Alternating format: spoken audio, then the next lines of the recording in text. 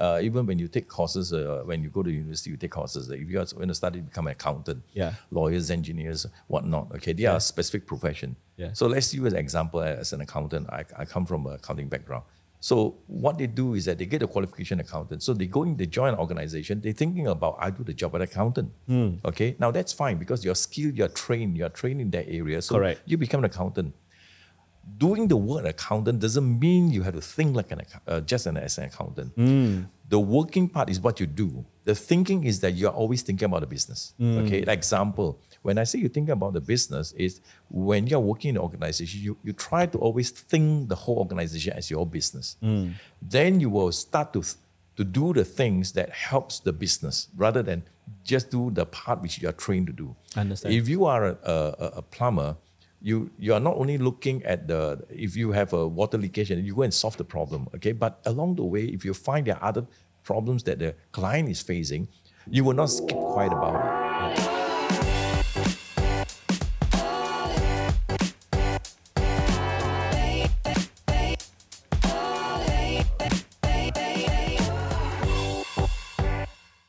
Before we begin the podcast, have you gotten your free ebook? It's called the Build a Six-Figure Portfolio Guidebook.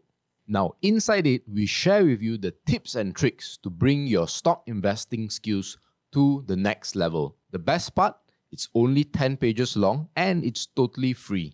Whether you're on Spotify or YouTube, the link to download is in the description, or you can go to www.firl.co/FREE or www.firl.co/free.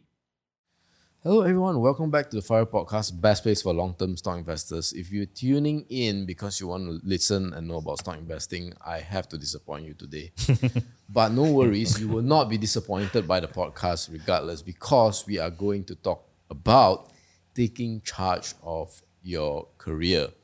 So today with us, we have two very interesting gentlemen. One we know very well, one we have no clue who he is. Yeah. And that's why we are, he's on the podcast, right?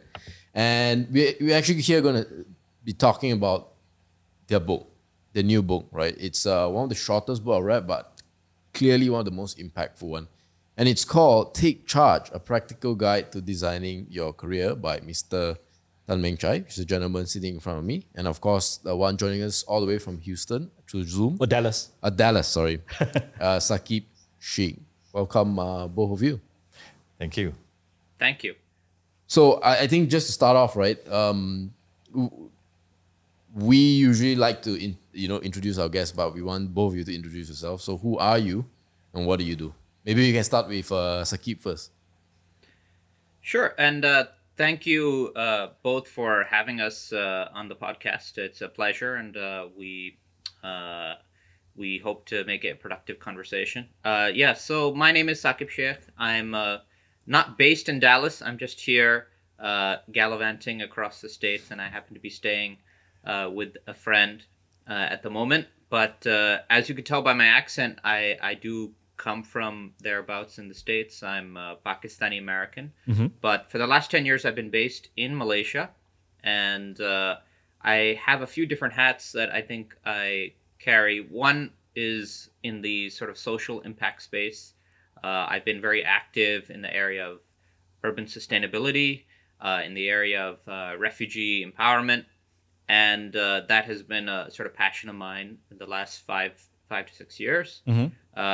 Along with that, I'm a certified coach, and I'm an educator as well. And it's specifically those last two hats that sort of lend themselves towards this book.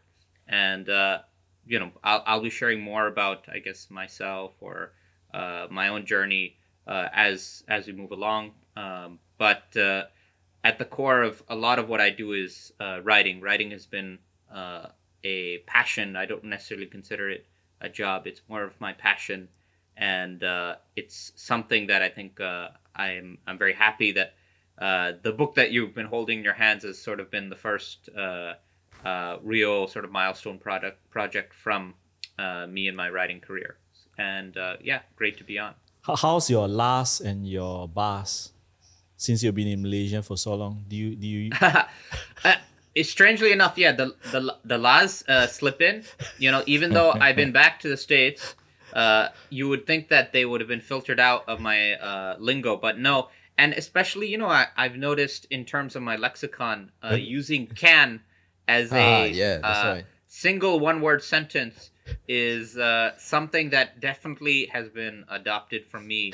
It's efficient, right? It's really efficient, right? It is, and strangely enough, it's a universal communication. So wherever I go now, when I talk to people in the States and I say "can," they immediately understand it. But it's weird to them, right? That short adoption, even in the States, where there tends to be an emphasis on utility in language, but I think Malaysians take it to another level. Yeah, that's true. Can lah. Yeah. So I think I'll go into why did you both decide to work on this book a bit later on. But Meng, maybe share with us, Yeah. Oh yeah. I'm actively retired this year. Okay, and I choose so because I hit my 60th year this year, and I'm currently seated on the 2 listed board in Malaysia as an independent director, a non-executive director. And I've been a trainer or facilitator, workshop facilitator for a US-based HR consulting firm for the past more than 10 years. And I'm also internationally certified ICF certified coach as well. What I do on in my so-called actively retired time, I do some executive coaching. I actually coach organization and business on leadership matters, on succession planning, and on a regular basis. Sometimes I meet friends and all that. They want advice on careers and all that. I give coaching as well. Pro bono?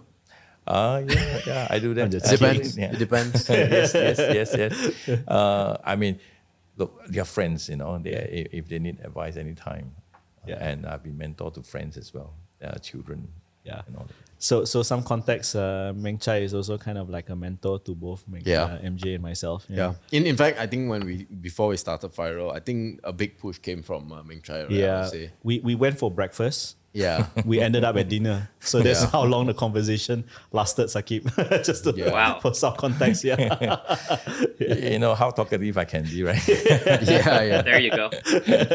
So I guess now we go to the story of how did both of you all decide to combine. How do you guys cross paths your maybe mind? first? Yeah, how do you guys come together and eventually decide to write the book? Let me take a go at that. And the idea about writing this book came about 6 years ago. Okay. And I was with a friend, and we meet quite regularly, and we regularly share ideas about management, leadership, and various topics.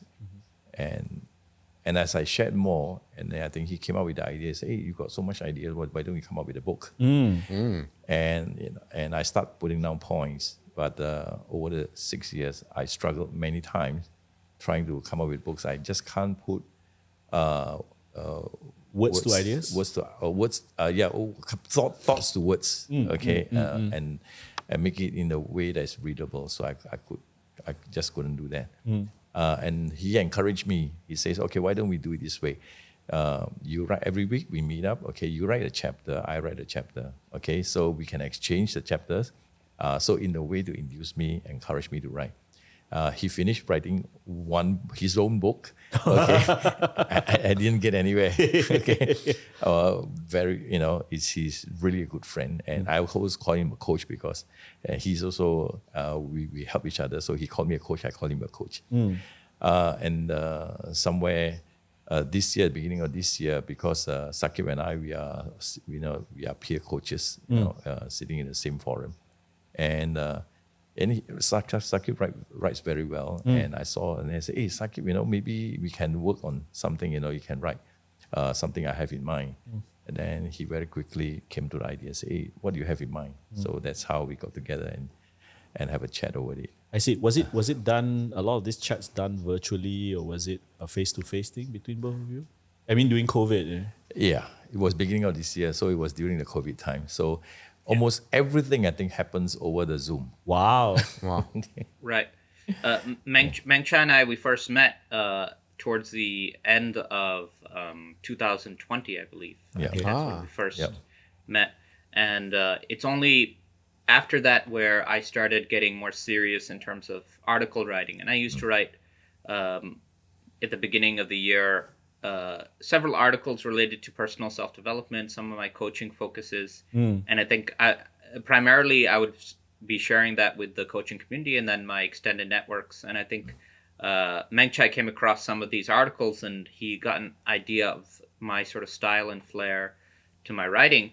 And I think he sort of reached out because he had already planted this seed in the coaching community that he wants to do a book. That's one of his milestone activities that he wants to get accomplished. And he approached me regarding that.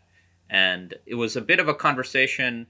It wasn't as easy as us just saying, okay, let's write a book. And then next week we start writing. Yeah.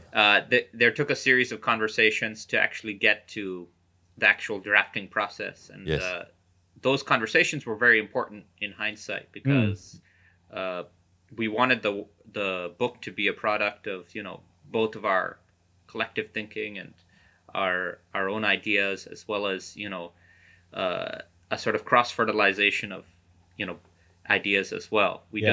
So that process was very much learning as we go. Yeah. And I think it was something, at least it was very beneficial for me. I hope for Meng Chai as well. Yes. So I know we have friends who, and before I get into the content of the book, which is really going to be the fun part of the discussion, right? But I know I have a couple of friends who wrote books, and what they intended, the process to be is very different from what it actually was. So I want to ask both of you, right? Were there any surprises once you started writing a book and finishing the book that you did not foresee? Caught you off guard, in a way. But for me personally, it's not about caught off guard. I like a lot of contribution from Saqib in the sense that the idea I had was, to me, it was a very practical idea. Right. Through my experience, and I have in mind the reasons why I want to put forth some of the ideas. Saqib was very good in the sense that he thought in terms of the audience, how it comes across to the audience, how he organized ideas, and then how he challenged them. And, because we are from different so-called, in terms of age, I'm always older. So he could provide some pushback in some of the ideas and give a better perspective, in some of the ideas that is coming across. I see. Yeah. For you, Saqib? I think that, as Meng Chao will probably mention later, the process of publishing a book, there are several steps. It's not just about drafting the book itself. Yeah. It's also about, the publishing process. And I think there's several steps you have to take, especially if you're deciding to self-publish versus, publish through a regular publisher. It's a learning process. Yeah. In terms of the writing itself, I think that I didn't go into it with many expectations. I didn't, because it's also a first time for me.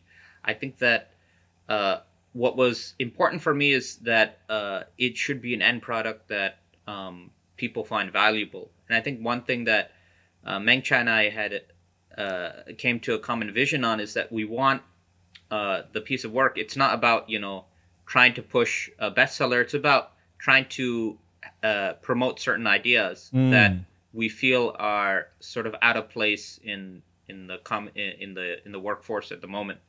And I think that's what resonated with me. But as Meng Chai mentioned, he came with a sort of list of a lot of his different ideas and unconventional wisdom and nuggets that he had learned through his own career process. So the main challenge was to find a way to structure it so that it can actually deliver maximum impact for a reader. And that was the series of conversations that we had in the beginning was focused mainly on that. Like, what would be the type of structure or the vehicle through which we can deliver these ideas? I mean, what would be the most effective way to do that? And it was a lot of back and forth. And I would say this, that, you know, a lot of people, when they write their first book, it can be a solo journey, which can be somewhat more daunting. In our case, we decided very early on to do it as a co-authorship. So as a co-authorship, we wanted it to be a product of both of our imaginations, both of our creative impulses as well. So that it was very important for Meng Chai and I to, on a personal level, to become familiar with each other, to meet.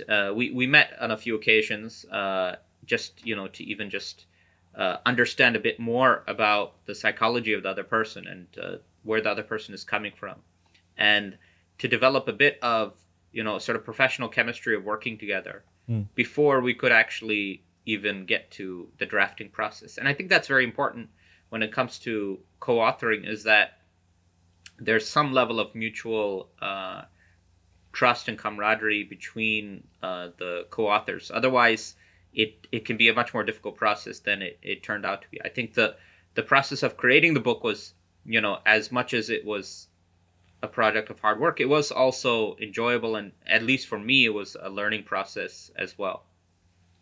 Right. It's great to hear, man. Just another sharing, you know. As I at that time, I was also, you know, thinking about getting somebody to write for me. And I approached this person. This person, you know, she has been an ex-reporter before, and she was not free, so she couldn't write for me. And she recommended some other people to write. And I actually checked them out as a ghostwriters and all that. And anyway, when I eventually told her that I finished the book, you know, then we talk about it. You know, the first remark she made to me was, You mean you guys survived the whole conversation? And then, you know, from her experience, they say it's actually not easy, you know, to have two person writing the book, and you know, her experience will tell her that, you know, it's you know, there's a lot of this tension in the conversation and all that. I was like, okay, that didn't happen to us, you know. But you know, he actually make the comment and say, "You mean you guys survived that?" I said, "Yeah." Actually, it was so nothing. There was no knife stabbing and fox stabbing, all this kind of thing between both. That's insight to me. Right? So okay, so now let's get into the book, right? So what I like to do is to read maybe an excerpt in your book, and I like to you know, find out why it's in there, right? So on page 23, right, design your career like a game. Yeah. So career design need not be some intricate process that requires 5-dimensional thinking and planning for every single conceivable contingency. Instead, it may be best to consider your career as a single-player game. In this game, you face no competitor, and your sole aim is to achieve your targets. Really? Career is like a game? Yeah. Exactly. Perhaps many don't think it like a game, but my thought is that people should think it like a game. Right. Now, why? If you look at any sports, okay, for the sports to be successful, generally there's a lot of planning. Yeah. Okay, there's a lot of practice, there's a lot of planning, and the planning actually involve, like example, if you go to a top level competitive sport, you talk about diet. Okay, you talk about exercise, you talk about discipline, you talk about strategy, especially if you have a game that involves an opponent, you will study the way how it's played. You have a long-term strategy. Example, if you want to talk about Olympic, all right, how do you want to qualify for Olympic? Then you go to regionals, then you go to states, and you go to nationals, and you go to region. You go to state and all that. You know, so there's a lot of planning and there's a lot of strategy involved. And I'm saying that why can't you do it in Korea? And I find that when people think about Korea, it's a lot of time. It's almost like a accident. If you meet a good boss, oh, I'm lucky. If you go in a good right company, oh, I lucky. Or you got right colleague, right environment. Or if not, then you say, oh, my colleague is bad or my boss is bad and all. But it's almost like everything is happening by chance. And I'm saying it shouldn't be that way. If you think like a game, there's no chance. You actually create your own luck and chance. Okay, and it can be done. And I think when you design the career, rather than leaving it to chance, you actually have option 1, 2, and 3 in a way. Yeah. Is that along the line? And not only that, and you have you create multiple options, obviously, but when you plan something, okay, part of the planning is that you not only plan for success, you also plan for potential failures, and you also plan for contingency. Okay, and you develop all that. If this is not happen, what's the next course of action? Okay, and you should, because in a game, you notice that most games also have time limitation. All right, like in the game is a soccer. Okay, you got 90 minutes. Okay, when you're down when you're down in points, what do you do? All right, so you have to fix. All right, and in Korea it's the same thing. If you land with a company that is not right and all that, what do? You don't sit around and just wait it out, and wait for something good to happen and wait for something to come. No, because you are on the clock. Okay, if you are age 31, okay, next year is going to be 32. You're not going to go back to 31. Correct. Okay, so everything is working against you, and your life is not stopping at the same time. This year you're single, and next year you may get married, and then you got to have children and all that. You don't turn back the clock. So every time something happens to your life, and there's a certain dynamism involved, and your career, there will be some impact on your career as well. So, and all this has to be factored in. Yeah. Okay, you don't turn back the clock; you just move with the clock. So true. And maybe I want to get Saqib's thought, because both of you are coaches. Yeah. And with this principle and you practicing your coaching and executive coaching, based on a rough feel or rough numbers, right? How many people that you meet in your coaching and your training in the corporate sector actually design their careers? 5%, 10%, 20%, or 80%? Surprise us. I did. Well, carry on. I think it's hard to get an exact number, but I would say it likely is just a fraction of the people you meet. Now, I've said before to Meng that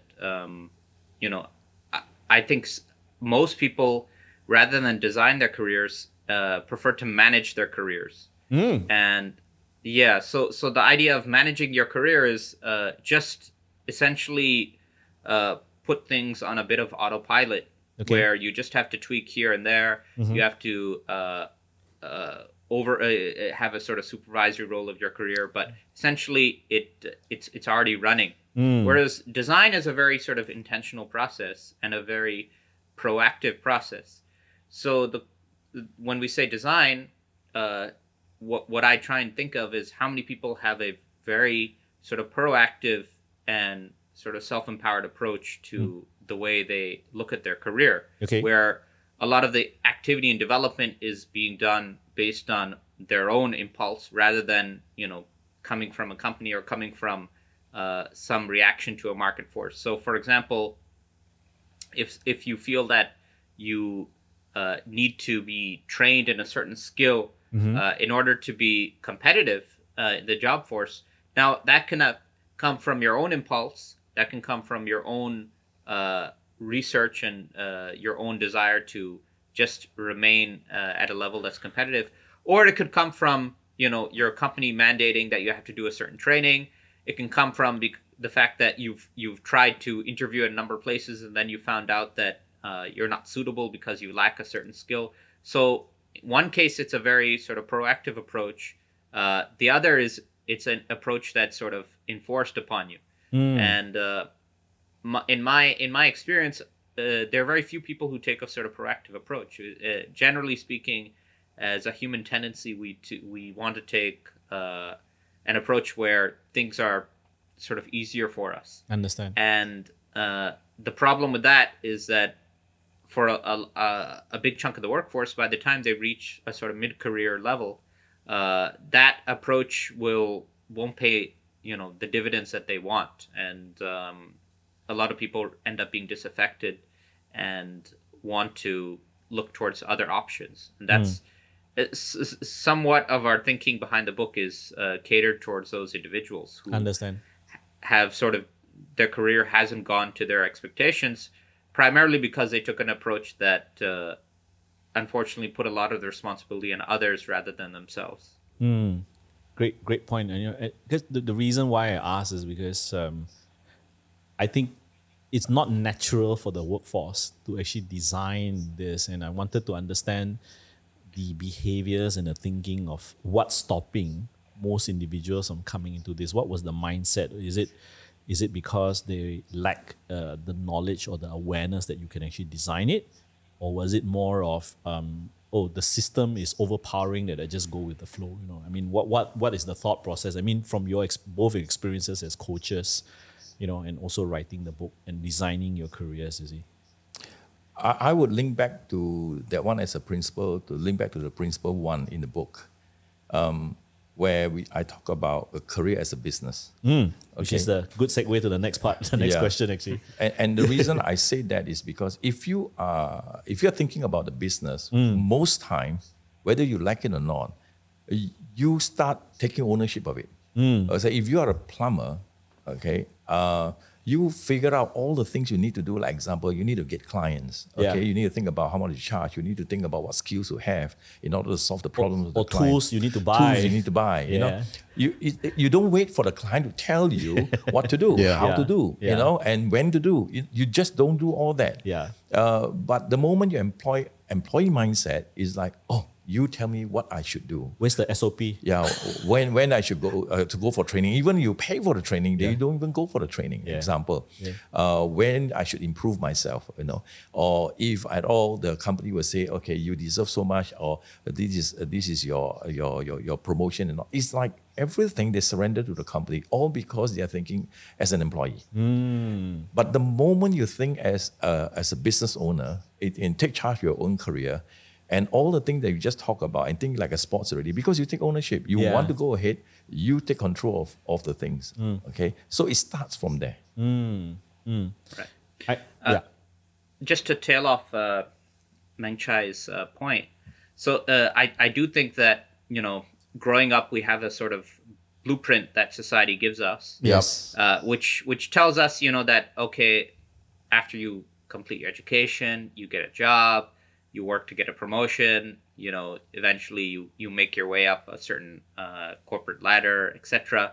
And, hopefully you get the golden watch before you retire. I mean, it's a very sort of standard template. And a lot of that template, I think, is based off a sort of a different era where you had people who could work for companies for 20, 30 years, almost in perpetuity. Right, and that would be the expectation, and the idea then was that your career is sort of set within the company. So you're just thinking in terms of that ladder that you need to just progress along, and it's understandable that in those type of situations, a lot of the onus is on career development will be based just in that company. But what we find is that in especially in the modern workforce, that because of many economic factors, but also because of just the mobility and the options available to people, is that it's a lot more flexible now. And that those people who are self-starters, those people who are internally motivated, tend to be much more dynamic and much more upward mobilized than the rest of the workforce. So that social blueprint, unfortunately, lacks a lot of the validity now, and it's important for us to address that, I think, and to tell people that they have to think in terms of their own internal drivers towards their own career development. I think that's the sort of idea behind the principle of your career is your business, and this principle is something that Meng Chai and I actually discussed probably more than any other principle, I believe, because to sort of really understand it, for me, as when I was writing, to understand it from an outsider perspective, right? Because the first connotation you get from the word business, if you're somebody who's not a business person is that, okay, it's about profit loss and, balance sheets, these type of things, right? So you can lose a lot of people just in thinking of that principle in those terms. But I think what we mean by saying your career is your business is that with a business, the onus is on you, right? And a lot of the determinants of success will be based on the amount of input that you put. And that's the idea behind saying that your career is your business. So thinking of it in those terms, I think, can help crystallize for people what they need to do. Yeah, actually, I would love to quote a book that I'm pretty sure you guys are familiar with, The Startup of You by Reid Hoffman. I'm not very sure. He's Reid Hoffman's the founder of LinkedIn, and the concepts that you guys espouse about you thinking of yourself as a business was actually quite well mentioned in that book as well. Because if you think of yourself as a startup company, you have to figure out things on your own. You have to figure out how to network. You have to figure out the value, how to put yourself valuable to be on the table, and all those things. And I think that it's great that you guys bring into that concept, because a lot of people just take the end value of their salary.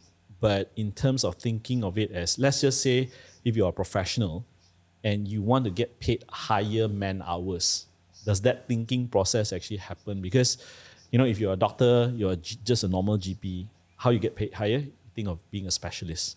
Or as an engineer, right? If you get your professional engineering certification, then you get paid higher because you sign out drawings and things like that. And I think people just go with the flow, what they see in the seniors doing, but really to design it as a business, I think that's somewhat lacking. And I think, Saqib, you pointed a very good point about when you talk from a concept or an angle of a P&L, right? A lot of people just like, it's very hard for people to imagine, unless they're already business owners themselves, right? But those are not the people you're talking to, right? Yeah, exactly. You think about the conditioning. Yeah. Okay, let's say, for instance, in school, even when you take courses, when you go to university, you take courses. If you are going to study to become an accountant, lawyers, engineers, whatnot, okay, they are a specific profession. Yeah. So let's use an example as an accountant. I come from an accounting background. So what they do is that they get a qualification accountant. So they join an organization. They're thinking about, I do the job of an accountant. Okay, now that's fine because you're skilled, you're trained in that area. So correct. You become an accountant. Doing the word accountant doesn't mean you have to think like as an accountant. The working part is what you do. The thinking is that you're always thinking about the business. Okay, like example, when I say you're thinking about the business, is when you're working in an organization, you try to always think the whole organization as your business. Then you will start to do the things that helps the business rather than just do the part which you are trained to do. Understand. If you are a plumber, you are not only looking at if you have a water leakage and you go and solve the problem, okay? But along the way, if you find there are other problems that the client is facing, you will not keep quiet about it. Yeah. It's like the reason why the water is leaking is because your pump is overpressurized or something that is causing the whole, you will try to solve the pump problem as well, is it? I was sharing, in during my book launch, and that there was, I hired this plumber because my pipe burst, okay, my water tank burst, and then I was overseas and he came and fixed the pipe and all that. And remotely, we worked with each other and said, okay, you got the thing fixed. They said, yeah, the tank was sitting in the roof, okay? So he got the thing fixed. They said, by the way, I'm already in the roof. Can I take a look at the roof to see whether there's any leakage or not? If there is, I can help you repair it because I'm already on the roof. Yeah. And he did that. You know, he said, I took a look at the roof and then there's some cracks and all that. Do you want me to go and repair it? I said, sure. By all means, you're already up there and get it done. I'm happily paid him. So now he got my problem solved, okay, and which I'm happily paid. And he got extra income. He got extra income. And all because he's not just thinking as a plumber. He was up there, he repairs the roof as well. Okay. And because he took ownership of his business. That's right. All right. Fantastic. So I know one word both of you all mentioned quite a bit in the book is this thing called employee mindset, right? And John and I, we use this term a lot when we have discussions and all that. And almost to a point that it's becoming a little bit derogatory. So apologies for that, but it's not a very good thing. But I just want to get both of your thoughts, right? Maybe starting with Saqib. What is the employee mindset? And then as an extension, how do you jump out of it? See, again, it's derogatory term, right? How do you get out of it and things like that? So Saqib. Yeah, I guess it wasn't really intended to be framed in a negative sense, but it can be perceived that way. I can understand. The idea of the employee mindset is that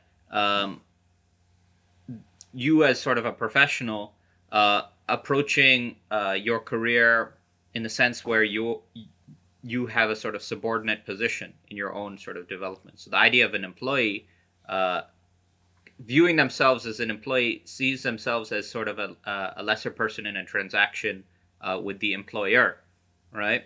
So the employee mindset relates to somebody who feels that the driving force behind their career development or their the monetary compensation, etc., comes from the at the behest of the employer.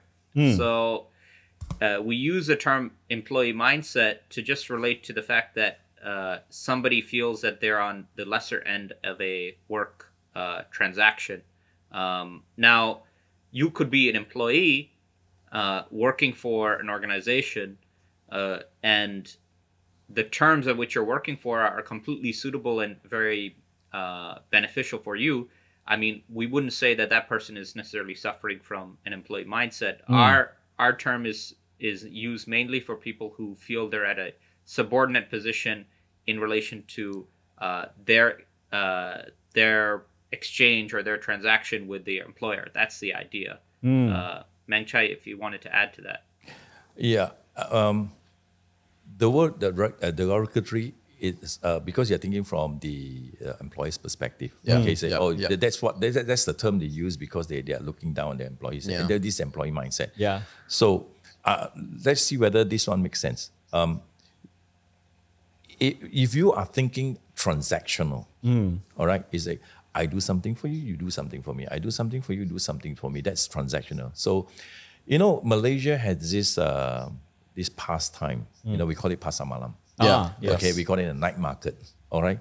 Now, if you patronize night markets, okay, and if you look at the way the transactions happen, now what is the typical habits of the customers patronizing night markets? Bargaining.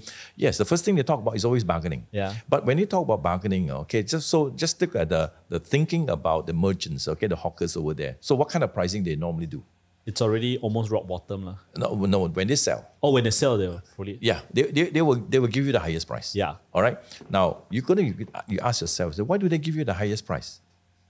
Because they already preparing themselves for the onslaught of the bargaining. Exactly. Yeah. And then the conditioning of the customers is okay, because you always charge very high price, you force me to bargain because that's the natural tendency. Okay. Correct, so therefore you will charge high price and my job is to bargain you down so that to find a price. And the way the more this culture what you call continue, okay, and the more they would do this, and this happens in almost every kind of markets like this, even when you go overseas and all that. That's right. Now, the reason for that, if you look at it, is because the hawkers, the merchants over there don't expect to see you anymore. Okay, it's a once-off. It's a one-off deal. It's a one-off deal because look, you are curious. You're gonna walk past here. I don't know you. You don't know me. Okay, this is the first time. This is the only opportunity I have to charge as much as you can. Correct. As I can. And then you, as the customer, say, I'm not gonna pass here, and I will try to bargain it down. Yeah. Okay. So now think about this, and it happens often as well. You bargain it down. You buy the price, 50% discount. Okay, you buy. Then you walk 3 stores later, you find the price is even cheaper there, and that happens as well. Yeah. And where I want to kind of get employees to start thinking is this, okay? If you maintain that kind of mindset, you will always have the relationship with your company. Very transactional. Very transactional. And I want to get them to think about investing. I want the people to invest in each other. Company invest in you because they think long term. Yes. You invest in a company because you think long term. Correct. So when the company invests in the employee, what do? Okay, they coach, they provide training. Correct. They provide work opportunities for you to test out your new skills and all that. That's what they invest in you. And how do you invest in a company?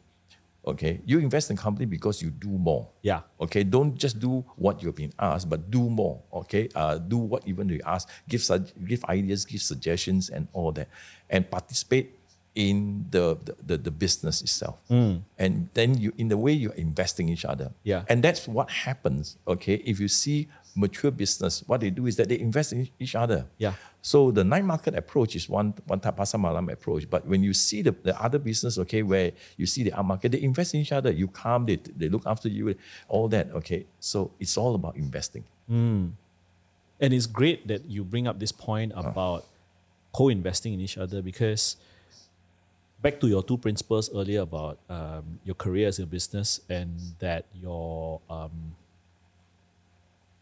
career, the previous point was with regards to career by design, sorry. Yep. A lot of employees in the SME markets in Malaysia will keep on complaining. I don't know about the US, but a lot of SMEs, they will complain, oh, my employer never sends me for training. I only do basic mandatory. I'm pretty sure you guys hear this all the time if you train, right? So I see Meng has a very good. So what would be, I would love to hear both your opinions about, someone in that scenario, fight or flight, or can they design a career out of it in a way? In fact, in what I've been doing for the past 10 years, okay, where I'm involved in conducting, for facilitating workshop and all that. To my surprise, a lot of companies are actually putting a lot of investment in their in the people. Okay, they organize workshop and all that. They give you top class because the hotels with good food and the workshop is literally not cheap. And what I have to my so-called disappointment is sometimes you have a workshop designed for 20, only 4 turn up. So it's not that organizations are not investing, okay? But sometimes you find the attitude of the employees themselves thinking that, it's another training. Or it's another training, I got no time, I got work. And now, maybe it's their fault, maybe it's not their fault, because maybe the work is such that it's not rearranged and nobody gives them the idea about what is this course about, how it's benefit to the organization. I mean, it's not about just them, but it's the whole way of thinking and working. I see. To get them to go. But there's another thing that which is unfortunate. Let's say you just brought the idea about SMEs. Yeah. SMEs traditionally, because they spending money is something that they are very conscious about. Correct. So investing in people, they always scratch their head and say, why should I invest? If I invest in this person here, this person after that he leaves or quits, I will have a problem. Yeah. But and that is not in just Malaysia, but it happens a lot of places anyway, as well. Yeah. And there is this saying, and it's a joke, okay? The CEO, is mentioning this to someone. It says that, what's the point of investing in my people and they leave? Well, somebody make a counter argument and say, yes, imagine if you don't invest and they stay. Oh, that's a good one. I love that. I love that. I mean, you think about this, okay? I mean, you got a dilemma, okay? You invest and you worry you better leave, but if you don't invest, they stay. It's like there's two. It's like if you do this, you die. Here you might die. Pick the door that you might die. Right? You got to figure out what you want. Actually, I love that comeback where it's like isn't it? You got to figure out. And I'm saying that why do you have to play lose game? Yeah, that's right. Yeah, okay. Nobody wants to take the risk, you see. Yes, but someone has to be willing to stick their neck out a little bit to be able to gain the Actually. My preferred method is this. Okay? Why I want to write this book, and when I talk about take charge, don't wait. As an employee, it's to your advantage if you invest in yourself. And this is the advice I give to my children. Okay? I give my children, I say that, and I do this myself as well. Yeah. Invest 10% of your gross income, okay, every year on yourself, regardless of whether the company invest in you. Wise advice. Okay, you either invest yourself in the personal growth. Okay, you read books, you attend seminars. I don't care what type of seminars you have to attend, what kind of books you have to read. As long as you read and you attend seminars, you take ownership to invest in yourself. If the company invests in you, bonus. Yeah, actually, I have a personal sharing before I get to Saqib. Right, the principles that you just mentioned. Right, I have practiced it since I was 17. And I didn't do it in a way consciously. I just did it subconsciously because I was just curious. Yeah. I was just curious to learn about things. and it has worked wonders for me lah. And it's great that you bring this up, because a lot of the people that MJ and I meet, and even people that who are students and now are our business partners, actually adopt a lot of these principles. They invest in themselves. They're willing to, the guy who's helping us up with our production and improving our quality. He's a budding a producer of short films, and he invested in himself. He didn't wait, because he's a freelancer. Who are you going to wait? You're not going to wait for Sony Pictures to sponsor you, right? So Saqib, sorry, I hijacked. Any thoughts on this? No, I think it was a good exchange. So I just want to address one more point regarding this idea of the employee mindset. Yeah. So I know that there'll be some out there who think, that, look, there's an obvious power dynamic at play when it comes to an employer and employee, right? And the idea is that, okay, we can't just ignore the fact that an employer maybe in a certain power totem pole is higher placed than an employee, etc. Well, the idea I think that we're trying to get across with avoiding an employee mindset is to remember that you have your own sort of value as well. Otherwise, if you are valueless, then you wouldn't be employed in the first place. You're delivering some form of value to that employer, right? Otherwise, again, what are you there for? Yeah. So I've seen, when I've worked in different teams, that this sort of employee mindset sort of manifests in many ways when it comes to even engaging with certain supervisors, that you would have employees who don't even want to engage on a one-to-one level, feeling that sense of a power differential with those who are higher up. And I think that those employees who have more of a sense of their own value and are more comfortable in their own skin and in their own career development find it much easier to move upward, simply because they're able to engage with the higher ups and even their employer on a basis that is more level. Yeah. And I think that's important when we address the employee mindset. It's not to say that, these are just completely equal parties in transaction. It's just to say that, you're also delivering value. It's not just that your employer is being charitable by giving you an income, which sometimes I think subconsciously a lot of employees sort of feel that. And I think that's kind of unfortunate.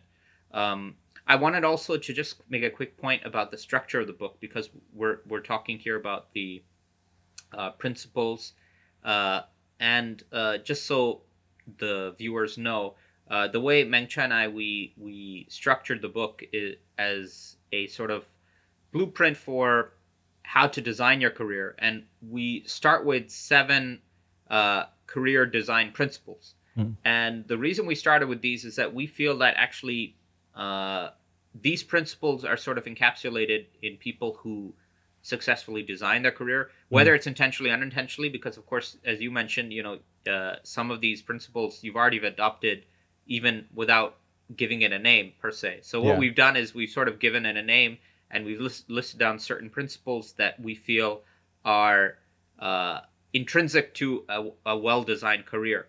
And the book they form the sort of foundation of the book. And along with those principles, we have a certain number of also strategies. We call them career design strategies that are more sort of practical, deliverable sort of tips of how you go about working in your career in different areas. It can be your own development. It can be related to work-life balance, income, and how to deal with bosses. So there's that's a more practical section of the book, and the design principles are things that are deeper, and they relate to your own psychology and your own approach that you're going to take. So I just wanted to give a sort of outline of that for viewers who are curious about what the book structure is about. More importantly, if the viewers are more curious about the book structure, get the book. Exactly. No, we'll come to that. I have a question about the practical side of things. We'll talk a little bit about that later in this discussion, but just want to get your thoughts on what you mentioned just now about that power dynamic, where some people would even put themselves in the conversation of, dealing with superiors and whatnot. Yeah. And I know both of you all use this word in the book, which is a self-limiting belief, right? So what practical steps advice will you give for people who perhaps are in that category of I'm not good enough, basically, to step out of that, to say, hey, maybe I should start negotiating, maybe I should start showing the world that I have value, because, and this is probably more applicable to an Asian context where the mindset of, and I want to link this to another principle, which is that hard work and talent. As long as I'm hardworking and I'm talented, people are going to see my value. I don't need to push my way and to shout about my value, right? And I probably don't have the confidence to do it anyway. What would you say to this person? I want to give an analogy. Yeah. All right. If I'm going to ask, if I have a room full of people, and I'm going to ask them and say, have you heard of McDonald's? How many people will say yes? Most people. Almost everyone will say yes. All right. So they know about McDonald's and they heard about McDonald's. So my question is this. If everybody had heard McDonald's, and if I ask them again, I say, would you know what McDonald's represents, or what industry are they in? Would they know? Yeah. I'm sure they would know. So here's the thing. If they know McDonald's, what the McDonald's is about, what it represents, and it's in the food industry, and what, so do they have the best, most healthy food? No. Nope. Is the what do you call the product they sell the cheapest? No. No. Okay. So they know about the McDonald's. They know that they are not the most healthy food, the best food, or the cheapest food. So my question is this: why are McDonald's still advertising every day? Question. Why? Everybody knows everything about McDonald's. Yeah. Why are they advertising? And they're still advertising. They spend billions. Top of mind? Yep. New flavors? Possible. But sometimes the advertisement doesn't even contain the product. Yeah, it's an old product, right? Yeah. Sometimes. So why are they advertising?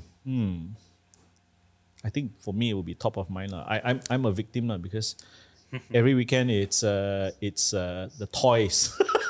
Okay. I think people sometimes might forget the taste of filet of fish, perhaps. Okay. So here's the thing. I mean, yeah, they're spending a lot of money. Okay. Yeah. So my point is this. Okay, there are always two things in if you want to think about career. Number one is there is this thing called you. Okay, that means you have to be a good product for someone. Okay, in terms of your service delivery, or you are capable of doing something. All right. So you by yourself must be a good product. So I see the principles as talking about you, like what Saqib talked about. Okay, the people who are successful in careers, whether by design or by accident, they have all those ingredients in them to be successful. So we encapsulate that into principles. The design strategies is more towards and say that how you position yourself so that people are aware of you. They see you, okay? They notice you. So not only are you a good product, so and once you position that, then this is what I call positioning. That's why in the book, one of the chapters is called being visible. Okay, so to answer your question, so what do you do? Okay, when you feel yourself, because of the power dynamics, you feel yourself you are not so-called you find yourself holding the shorter end of the stick, so to speak. Okay, change the equation. Okay, there are a couple of chapters that actually addresses that. Okay, Yeah. One is that what's your mastery? Okay, so if you say you're good, okay, so what are you good at? Okay, what are you known about? Okay, so in the case of McDonald's, they are not known for the best food, okay, for the healthiest food, for the best price. They are not known for any of this. So, but what are they known about? Why people go to them? Speed, convenience, location. So therefore, what you think is the product is actually not the product. Okay, what they are selling is actually not the product. What they are selling are other things. And say, therefore, as an individual, make that recognition. Okay, what do you represent? What do you carry as a brand? When somebody mentions your name, what do you want to be known of? All right, and that is the part that you can control. Understand. It's like person A is known to be trustworthy. That means whatever you do. Or person B is known to be very meticulous, very detail oriented. Or person C is very known to be a speedy turnaround or a troubleshooter. You know that branding, like in a way, When somebody mention your name, okay, what does it represent? Or say, oh, you think about this now. Okay, I think this person is the best person to do it. Okay, then you mean something already. Great, great. Yeah. On that question that you mentioned regarding self-limiting beliefs. So this is actually a term that we got from our coaching sort of methodology.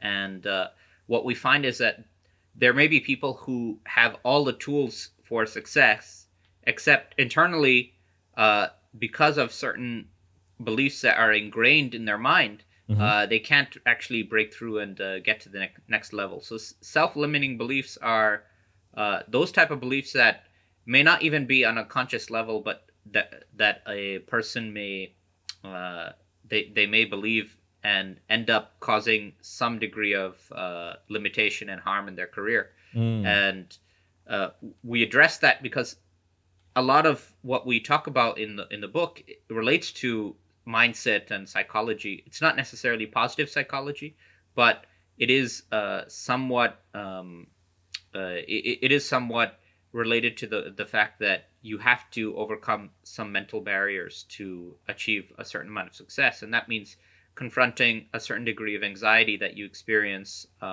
which is natural. I mean, anybody who has to move towards next levels of success will have to encounter some degree of anxiety. So anxiety, to a certain extent, is actually a good emotion.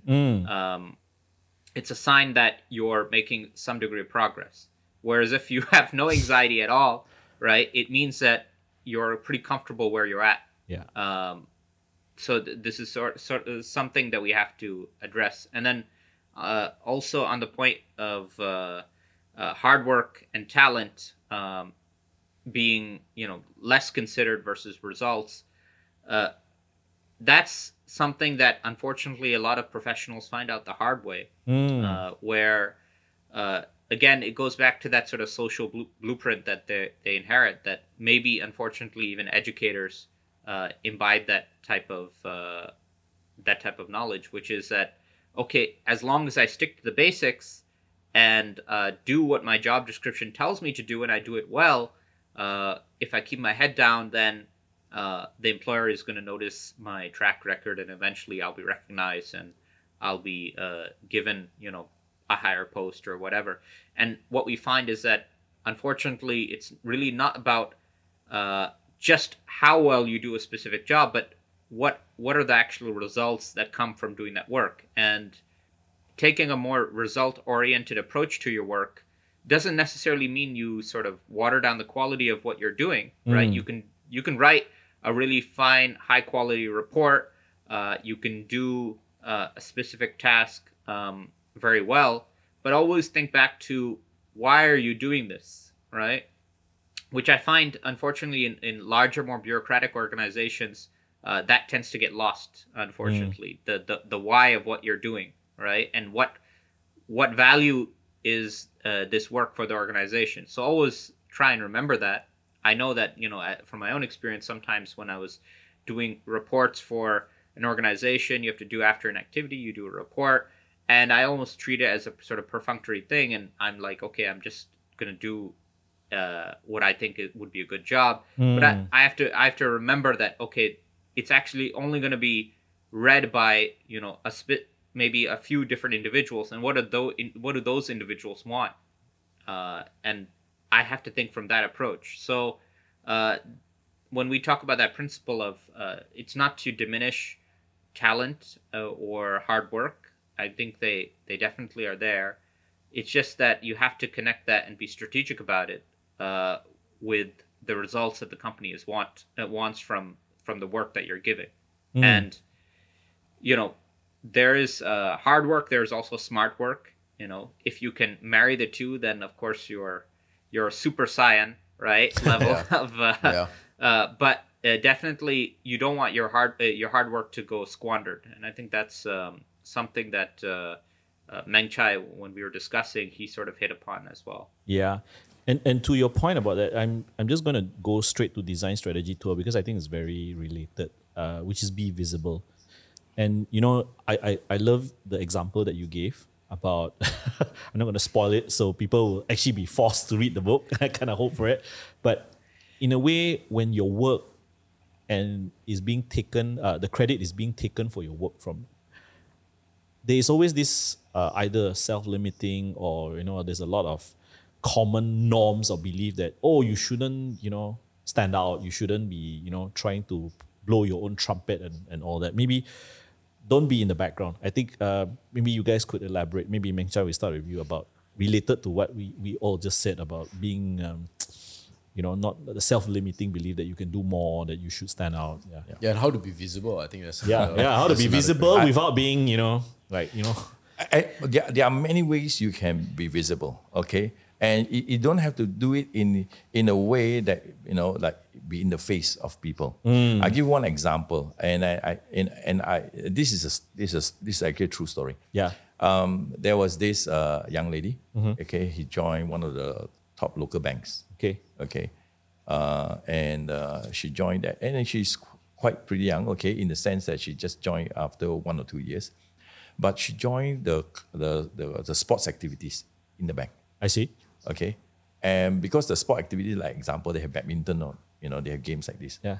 And because she plays badminton quite regularly, so then she plays just in the sports activities for the bank. And guess what? In there, then you have other senior bank officers or even including the CEO. He's there to play. And because he's pretty good, he say, hey, so and so, can you come and join me and be my partner? You just play badminton. Okay. And guess what? And now suddenly somebody knows your name. Yes.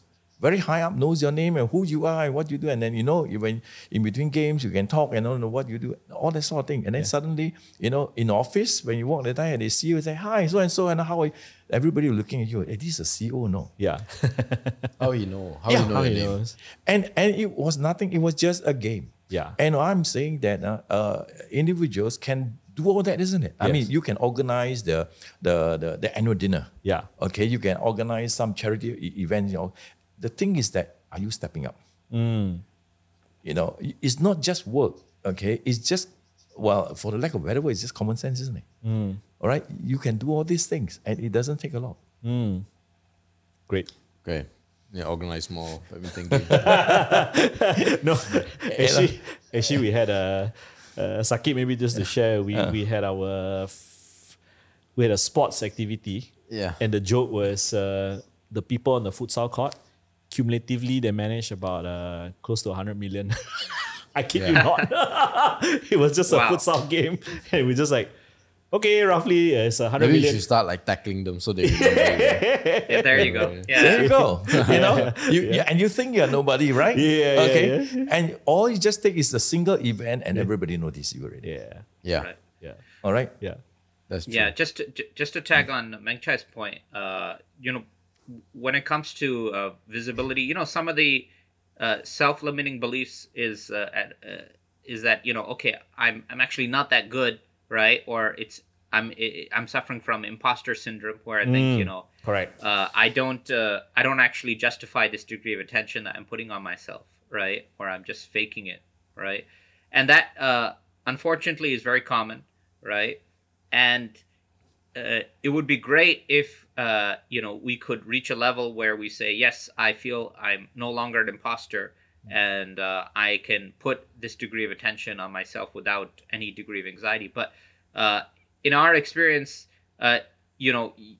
that's sort of a necessary boundary you have to cross, where you have to be comfortable with having an uncomfortable degree of attention on yourself. So I would put a distinction between somebody who wants attention, not in a selfish way, but to have recognition for their work, but is not getting it, versus somebody who needs it for the nature of the work, but is uncomfortable putting themselves out there. I think that these are sort of two classes of professionals. So in the case of the first, they need to really look at how they can actually connect and communicate about what they're doing in a way that doesn't come across as standoffish and grandstanding. I have so many ex-colleagues who I know who were very hardworking and very persistent in their work, but ended up not getting noticed at all by the boss or just being completely sidelined. And I think that's very unfortunate. But you have a responsibility to make sure that the work that you do is identified with you as well, right? That doesn't mean that you're not a team player at all. It just means that you're putting your face out there, right? And you're not deliberately downplaying your own role. And you're effective in at least articulating the nature of your role. Whereas the other person who's uncomfortable putting themselves out there, I mean, their challenge is more related to just being comfortable with being uncomfortable and realizing that they're always going to be on some level suffering from this degree of imposter syndrome. And many, within our coaching community, we have to sort of, when you become a new coach and you want to put yourself in the professional space and sort of get new clients, you have to overcome that barrier. And it's not easy, but time sort of works its way. Great. Very great. I want to move on a little bit about, outside of work, right? And I think in design strategy 2 is both of you stress the importance of using your skills to build connections outside of work. Why is this important? Remember just now when you mentioned something about power dynamic? Yeah. All right. Power dynamic in the sense that if you keep yourself confined in your area of work, you always have this sense, that you're inferior to somebody holding a superior position, whether it's a boss or organization. Because that's your life, right? That is your... Yeah. They control your salary. They control your promotion. They control your life. And, 1/3 of your life is in the office. Yep. So there's a certain sense of, lack of control. Or hierarchy. Yeah, hierarchy or whatnot. Now, when you are able to do something yourself, like example, while you network with outside, you can also help the company because of your networking. You increase your exposure in terms of knowing what are things out there, the people out there. If you are network with, let's say, clients, okay, you find more clients. Okay, even if you network on the supply side, maybe you increase your options of getting different supplies. When you network, you can also expose yourself as well. Yeah. Okay, know about who you are and what you can do, and so the opportunity you can also help the company because of your networking, but you also help yourself because in the process of networking, somebody may notice you and want you for yourself. Okay, so that what will be there's not much of a downside. Okay, because you can also use your personal time to network. Okay, if you want to have a golf game with somebody, why not? If you want to go for a vacation or go for a road trip with someone and you deep network with somebody, and it just keep on adding value everywhere. Yeah. Okay, so you are in control then for how you want to help the company and how you want to help yourself. Yeah, great. I just want to share, it just triggered me to share this about Li Ka-shing. Li Ka-shing had a rule, and I hope I remember the rule correctly. He made a rule that he would spend 10% of his income and meet someone that he wanted to learn from once a month. So he will save up his money. I mean, obviously when he started, it wasn't too well off, but he made it a rule that he will spend 10% of income treating the person he wanted to learn from for lunch and to actually network outside of his work and life. My friend have one rule. Okay, and he's the entrepreneur. Okay. All right. And what he does is that because entrepreneur, you control your own time. Correct. And the biggest fear about being an entrepreneur is lack of discipline. Because you can wake up whatever time. Yes, and all that. You are in yes. control, okay? Yes. You are the boss, right? But here he maintained the discipline. He says, every day, if I don't have things going on, I will not go home until I meet 3%. Interesting. I will not go home until I meet 3%. And this 3% can be for anything, okay? It can be either I learn from the person, I share with the person. If not, I just connect and just make friends. But if I don't meet 3% in a day, I don't go home. Wow. Wow. So on there's number business two, thinking. on number two, he'll find until his wife might have to call him and say, "Where are you?" Yeah, but that's the thing, you see, because he fills up his time. Okay, that means he will not go home before 5. If he doesn't have anything, if he doesn't meet at least 3 person. Okay, and I'm saying that just imagine that, and if as an employee you maintain that kind of mindset, okay, like think like again like a business owner. Yeah. Okay, and maintain that self-discipline. Can you imagine how much advantage you have? Oh yes, exactly. 100%. Yeah. So how about the person who, maybe this question will be for Saqib, right? How about the person who perhaps has a job that consumes him a lot? Yeah. So we have friends in auditing, Oh, we have yes. friends in finance, maybe tech or whatever. or even manufacturing that runs Yeah. 24/7. whatever, like oil and gas, 2 weeks Yeah. offshore, right? Yeah. Like, essentially, you mentioned 1/3 of their life is in work. For people like that, it's 2/3, right? Essentially. How do these people find the time then? You know?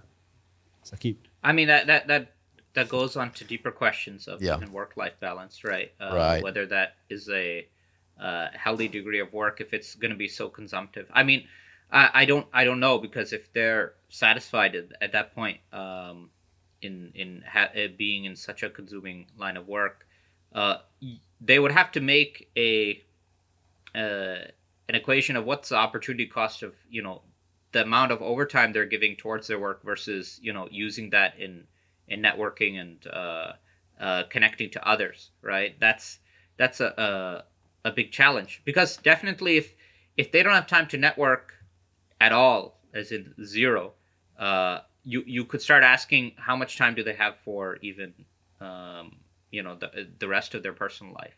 I think that the same way you can relate it to investment, as in financial investment for your future. Yes, you can say I'm just too busy to do that, right? But at some point, during your career, there's going to be a liability that you have to pay for not having spent that time investing earlier.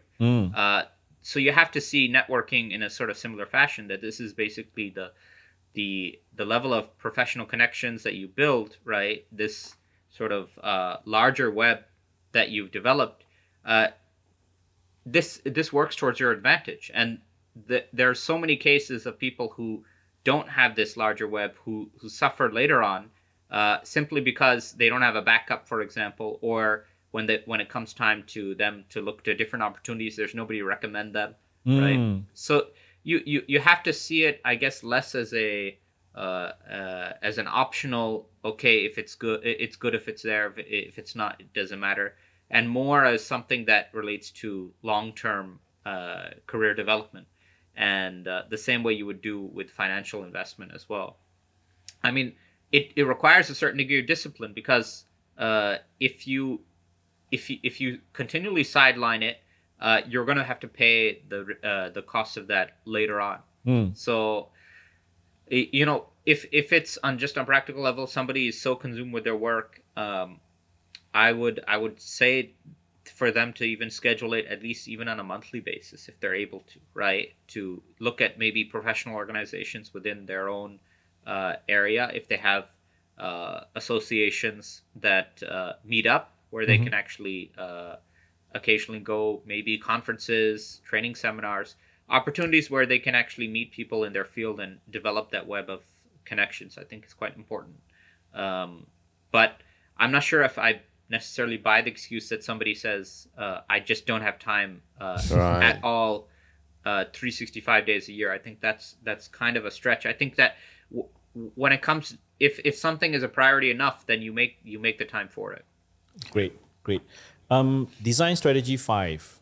You guys put this as a very good quote. You're only as good as your last game. Yeah, this is I just want to share on this point as well, and why I included this is because I am a casual weightlifter. So I know this is an incredibly powerful principle, because what ends up happening is that people start comparing, and you tell me whether I'm getting it right when it comes to the way you guys interpret this quote, right? And that is, when you weight lift, you don't try to weight lift heavier than the other guy. You weight lift, or rather, if you hit the targets of your weightlifting, you shouldn't be too excited about it. And it's always on to the next goal, on to the next goal, on to the next goal. Am I getting your interpretation right? Or maybe there's more? I use it as a sport analogy. Yeah. If you look at a competitive sport, okay, and you think about, let's say, a lot of people follow the British soccer. Okay. English right, Premier League. Okay. That's right. If you look at the way they treat the coaches, all right, you try to lose a game. Okay, you try to lose 2 games. Okay, you may have a series of successes in the past. Okay, you try to lose 2 games. You see what the But what that the depends on the spectators- team. Depends on which team. Actually, Okay. some Some context, teams, some context for you and Meng Chai, Yeah. Man U Yeah, fan, so ex-Man U Liverpool Yep, fan. yep, So, yeah. So- Yeah. Okay. So my question is, how forgiving are you towards the coaches, when they start losing game? is Solskjaer still employed? no, see, it depends on the manager lah. Yeah. But I know, let's use Man United for Yeah. example, because it's always in the news, right? Yeah. It all depends on because there's a certain bias, right? Yeah. So if it's usually maybe an English manager or Yep. or maybe a manager, an ex-player, or that they're a lot more lenient, right? Yeah. Because there's some emotional connection. Yeah. But if it's some European so-called maestro, Yeah. right? Yeah. Okay, by game 5 you're out. Okay. Now, even if you say there's an emotional connection and all Yeah, that, you that's give them a chance. But how long can you give them? Yeah. Correct? Not so. If you can take say, hey, look, last year we had a very good run, and we were the champion leagues and all that. Okay, but this year, like you say, you try to lose a couple of matches, you know the head may roll. Yeah. Contrary to that, I think the person that lasted the longest without a very big trophy was Arsene Wenger. Yeah. No, Arsene- but his ending was very, very terrible. Yeah, He had his a very ending was bad ending. yeah, Yeah. but you see, Arsene Wenger for me never really won a lot of things, but he survived quite long at Arsenal. But if you follow the general rule, oh Yeah, that's right. you won't last long. Yeah. Okay. Your fan will not forgive you. even Solskjaer, Ole Gunnar, I used to watch him in my age as a player, right? I quite admire his, but what I hear about Man U today is Solskjaer still going to have his job, and he's only game 4, 5? No. You mean the new coach? No, I mean, how long did Solskjaer lost? How many times did Solskjaer lost before? He Yeah, got- about I think 3 to 4 times Yeah. since in a row. Yeah. yeah. And I'm saying that if you start thinking like that, then you're playing that thing like a game. Right. Right. Let me ask all of you as I'm not sure about Saqib, but as married man, right? Do you find this to be true as well? Do you find that what you've done for your wife in the past few decades, and you made one mistake today, everything's forgotten, nothing counts? Okay. For this, we apply. Okay. We apply what we call the 7 habits. Okay. Okay, what else? okay. I've Build emotional bank account. e-banking e-banking. Emotional bank account. Why? Because when you develop relationship, you always build emotional bank account. Yeah. And the reason why you survive conflict is because you got high emotional bank account. Yeah, that's right. Okay, Stephen Covey says that. Okay? Yeah. So if you have a high emotional bank account, you can draw down and it doesn't hurt the relationship. I see. Okay, and that's fine. Keep the savings rate very high. Yeah. For 6 months. About that, 6 months. Right? That's But there's a limit to the drawdown at some point. Yeah, how I about you, just Saqib? love Meng Chai's investor's approach to relationships. Yeah. It's very Yeah. interesting. Yeah. Yeah, but how about you, Saqib, about this point about you're only as good as your last game. I mean, the way we sort of interpret it is very similar to don't rest on your laurels. Yeah. Right. Yep. I mean, I think the first is, of course, you should have some laurels to begin with, right? So that helps. But also, just remember that the success of your work. I mean, it only is fresh in your brain. Usually, for others, it'll be yesterday's news. Of course, that if it's a responsible employer, they're not going to instantly regret the work that you do. But the problem is that we have a natural tendency to be complacent, right? Yeah. And that's especially true when it comes to work, right? If you have a major milestone, if you get a major contract, if you achieve, if you secure a big client, etc., in your mind, you may think that, okay, maybe this gives me some credit for the next, 6 months. I don't have to really push myself, right? So we have to sort of resist that natural tendency to be complacent when it comes to our work performance. And I think that is not easy. But I think if we can get addicted a bit to this, the success of achieving these milestones, right? Rather than seeing that we have achieved it, okay, that's an excuse to take it easy. Take that bit of sort of rush or adrenaline that you get and use that as a motivation to try and achieve more, right? I'm not saying become a total success addict, but I'm saying that, you have to be able to continually maintain and improve your standards. So recognize that we all have a tendency to be complacent. I think that's the thing that we have to be very careful about, right? And in my own experience, I've seen that you had some employees, for example, who were doing very well, and then suddenly management changes or the leadership changes, and you have a new leader who's not familiar at all with what that employee has done, right? You start from square one again. Yeah, so then the employee has to sort of build their reputation from scratch, right? So these things can be very fickle.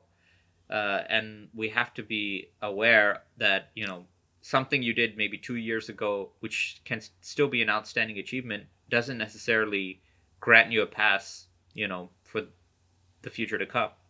Do you think that this principle of using the past to justify your current behavior is true in reverse as well? For example, you talk about the guy who has a hot hand who's doing really well and then he rests on his laurels. But what about the guy who's not been so hot, right? Who's been really downtrodden and bad? It's, basically bad luck, whatever. He's not been performing well. And that may weigh on his psychology, not complacent, of course, but in reverse, where maybe he's a bit down. It's like he don't think he's good enough. Do you think this also applies that, hey, whatever you've not achieved or whatever you failed at in the past doesn't really matter? The same way whatever you achieve in the past also doesn't really matter. I use this as an analogy example. We have four. In some countries they have 4 seasons. Yeah, that's right. When you're summer, think of winter. When you're winter, think of summer. Wow. When you're summer, okay, you got to plan for when things don't work well. Okay, Yeah. so what do? Again, you don't go complacent. But when you're winter, you got to be hopeful. Okay, hopeful that it would not last and that things is going to turn around. The only question is that you don't spend time wallowing in self-pity. Yeah. All right. Take firm action and you're coming up again, because winter will always go back. The season will change. Yeah. The only question is, what do you do when you're there? The biggest danger is that when people are in the summer, they forget about the winter. They don't plan. Yeah. Okay. Like the grasshopper lah. Yeah. And when you're with winter, okay, be hopeful. Got it. Right. I think just to add to that, I've seen that people tend to devalue sometimes their own work also, right? I think I would say to even a person who thinks that they've just done a mediocre job, right? Just to remind them, even if they do, like, let's say they just do the bare minimum of their job description, even doing that consistently, right, on for a certain length of time itself is an achievement that they can at least recognize, right? I mean, some people think that doing their job itself is nothing, not a big deal, but I would say at least it's as a bottom level, it's an achievement that they can recognize, that they've done at least something consistently. Because some people would just say, okay, I don't do anything, or they just completely dismiss what they've done altogether. I think that can be a bit unhealthy, especially because we need to recognize, even if whatever input we've given towards our career, now we don't need to blow it out of proportion, but we still need to recognize it. Great. Yeah.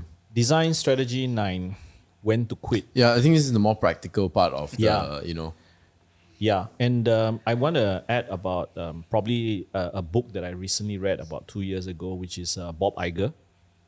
He was CEO of Disney. I think he did a wonderful job. Then he actually stepped back from his role, and now he's in the chairmanship position. The other person I think I would like to highlight is Ajay Banga, who is the CEO of MasterCard. He knew how to step back. So very related to this, it says, don't overstay your welcome. So maybe your thought process on that actually. Saqib, you want to go at it first? Yeah.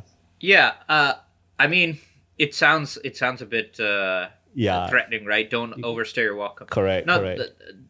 I think the idea of is that okay, so I'm a follower of cricket, right? For whatever reason, cricket never really caught on in Malaysia, even though it was a British colony. But it did in Pakistan, where my family is from. So I'm a follower of cricket. One thing in cricket is this idea that you have to time your retirement, right, as a player. So they try and encourage people to cricketers to retire, after they've won a major tournament, right, or when they're in their peak form, right, because the worst thing is having to retire when you haven't scored any runs for a long time, or after a major series loss, and then the selectors come and they remove you from the team, right? So I mean, to use that analogy, when it comes to when to quit, you need to first see, okay, is your current position, what you're doing right now, is it fitting in line with your goals, right? Or has there been a divergence, right? Are you just sort of treading water at the workplace? Also, the primary question is are you getting the value that you need from the job that you're in, right? Great.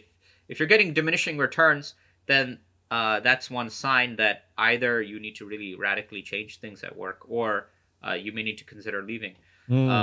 One of the things that we're seeing with this phenomenon called the Great Resignation right now, is that many mid-career professionals are choosing to leave sort of steady jobs, and these are jobs that in the pre-COVID economy they would have probably stuck with, right? But now they're experiencing a degree of flexibility when it comes to the workforce that we haven't seen in a generation. So the idea of the Great Resignation is that you have professionals who can see options in different places and don't see a really compelling reason to just stick with the norm, right? And actually, the Great Resignation has led to this great flirtation, where you have people who are just joining jobs and then quickly doing sort of job hopping to the next position to find something that's more their flavor. Now, the question always is, are you getting the returns from the position that you want, right? And try not to approach a job just for from the aspect of job stability and security, which is a reason. I'm not saying that, I'm not going to disregard that, but try not to have that be the overwhelming reason to stay in a place, right? Because then you can find that you put yourself in a position which can be uncomfortable. Is some form of exchange of values. Okay, you have a relationship with your boss, or you have a relationship with the organization. There's an exchange value. So if you are receiving values and your value is increasing, okay, and that's good. That means you're benefiting. Or if your company is receiving value from you, they are benefiting. If it's when one side or both sides have the values being dropping, okay, then that will send you a signal, okay, that at the end of the day, this relationship is not working because its value, the value is diminishing, like what Saqib said. Now, the thing is about, first of all, is recognizing it. Okay, do you recognize that, or is the employee recognizing there's diminishing values, either from their side or from the organization side? And if they're going to do something about it, what do they do? All right. I think sometimes also the reflection is not done, and because of that, a lot of people, in a way, overstay their welcome. Well, you're familiar with the term old furniture, right? Oh, yeah. We call it locks here in Malaysia. Right. So, I mean, it's actually quite a it's quite a pernicious term, because it's basically saying that you're just occupying space, right? Yeah. And you're not actually giving the company anything aside from the fact that you've been there a long time. I mean, you don't want to end up in that position where the overriding reason for you to be in a company is because you've just been there a long time. Yeah. That ends up being very self-defeating. It's always good to make an exit at a time where you feel your market value is high, that you're actually giving the company can feel your loss. I mean, that's in a sense a better time to leave rather than you leaving at a time where the company won't notice if you're there if you're not there. And you got nowhere to go. Yeah. Yeah. I think in the sports world it's very pronounced. I mean, we've seen it in Michael Jordan. I think probably I know some F1 fans will hate me, but people like Sebastian Vettel or even I think you're nodding your head. You know what I mean, right? Yeah. Sebastian Vettel and who's the other guy? The name just left me. I know he's been there for ages. Like he's not won anything over the past few years, so it just overstays the welcome. I think. Yeah. In sports, it's very easy to see people who are just riding on their fame. Yeah. Right. Sadly. Yeah. And the strange thing is they would have probably been better remembered as players if they had retired at their peak. Correct. Right. Correct. Yeah. Yeah. Exactly. Yeah. Now this next one I think is very interesting, which I think if you're working for someone, this is really important, right? Which is to be wary of promises, right? And I please explain. What do you guys decide to include this in there? When you work with someone, sometimes you get compliments like, "Oh, great job, very good." Right. Right. And if you get it on a very regular basis, at the end of the year, does it translate to anything? Okay. And if it doesn't, then you kind of leave you wondering as to, okay, so what does all that mean? Yeah. It's just Sweet words. Words. Yeah. Yeah. And you want to kind of see that the words and the actions match. Understand. So just a bit of be alert to that. Okay. Yeah. And sometimes this happens in the hiring process even, right? Yes. So you're going to get vague statements that tell you, there's a lot of, opportunities here for upward mobility, et cetera, but you're not exactly sure what that means, right? And once you enter the company, you find that a lot of it was just fluff and unfortunately, unconditional type of promises that don't really get materialized. Actually, personally in my career, I've seen promises made by superiors to their subordinates. And then the superiors get promoted and then the subordinates just get left behind. I'm pretty sure you guys are familiar with that too. So, Right. you stay, you wait for me, you deliver all this. And then the guy the supervisor gets promoted and the guy... How do you snuff this out, right? How Yeah. do you, beforehand, as maybe, again, going back to that power dynamic, right? Because all this issue arise out of you being in a smaller position of power. How do you actually snuff out in advance as much as possible that you're being played, essentially? Okay, this goes back to self-awareness. Okay, the self-awareness part reminds you of that. When somebody says whatever good thing that they can talk about you or compliment you, but do you have a reality check? Do you do a self-reality check? Okay, are you really worth that much? Okay, now a simple way normally, if I would advise somebody, to do a reality check is this. Okay, are you a flight risk? Okay. Now, if an organization sees you as a flight risk, that means they really value you because if you leave, they feel that Something sense is of lost. loss. That something is lost. Okay, their business, some part of their business will suffer as a consequence. So, and you need to know that. Okay, but if you kind of don't sense that you're a flight risk, okay, then you need to be aware of the value. And if everything is said about you, how good you are, and nothing happens after that, you really have to be on your toe. Okay, and that's the other part of all the other chapters we have to kick in. That means never leave one thing, or never do only one thing. Understand? Okay. I would also add to that is that one is to not get swept away by praise or any of these statements, right?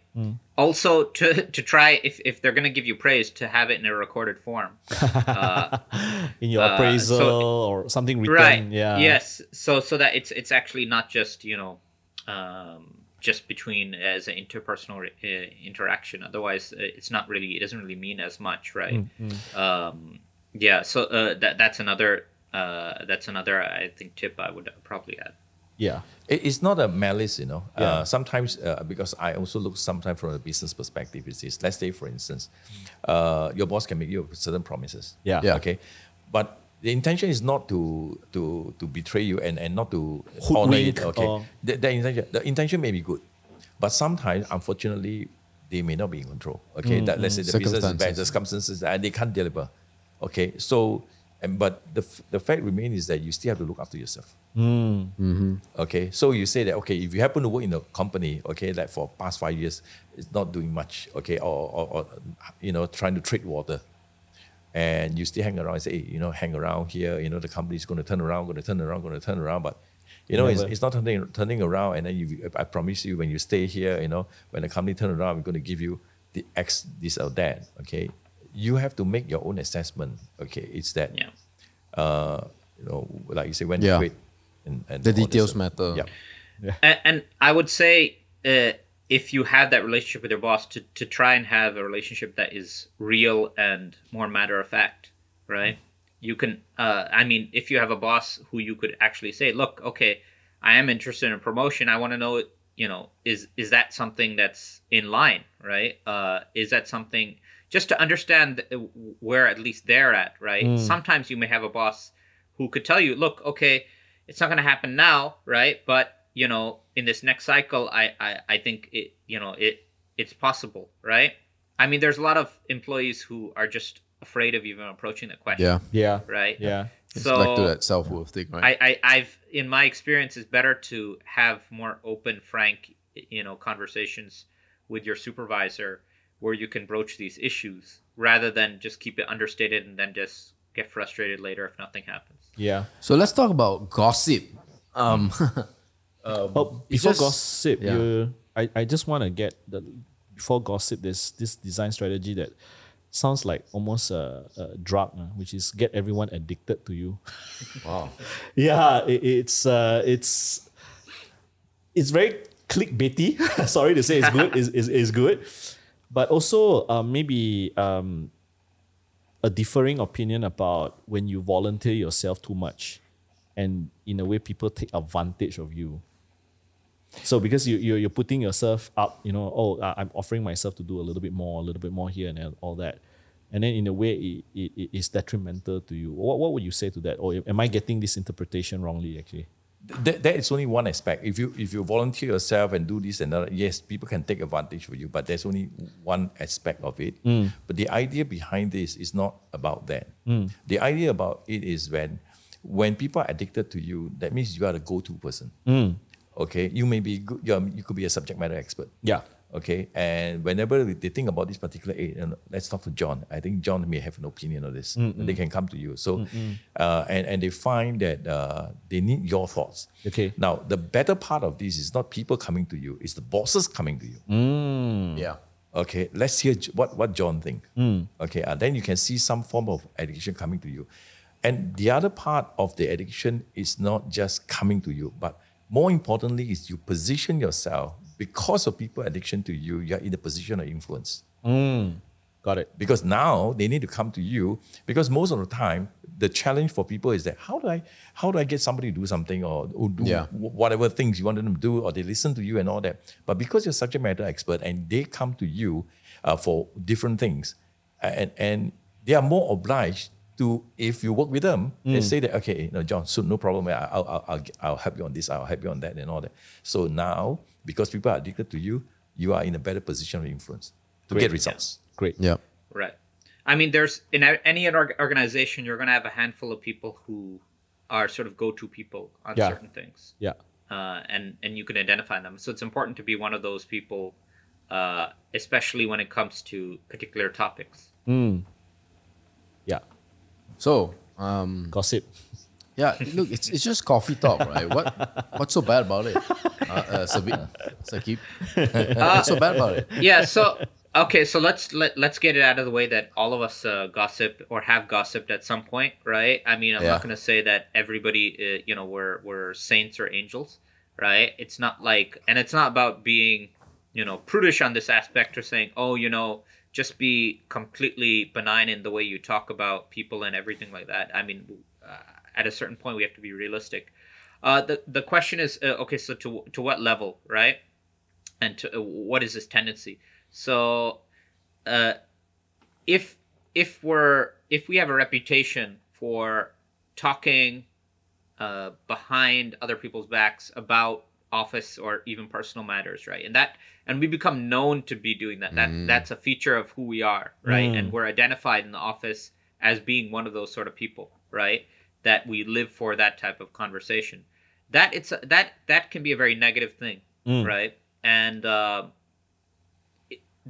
it also goes against professionalism in general, right? Yeah. But my own personal experience has been that there are a certain sort of contingent at any workplace who sort of live just for that, right?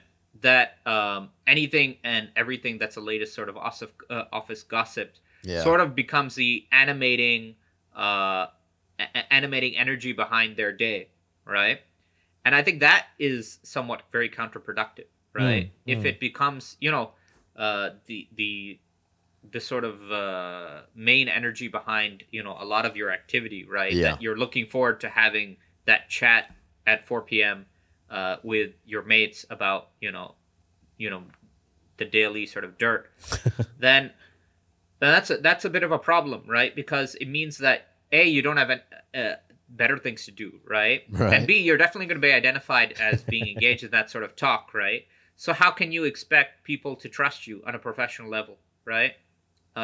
If you're engaged in that sort of thing, even if you are engaged to the extent that you're just known to be listening and just in on those conversations, right?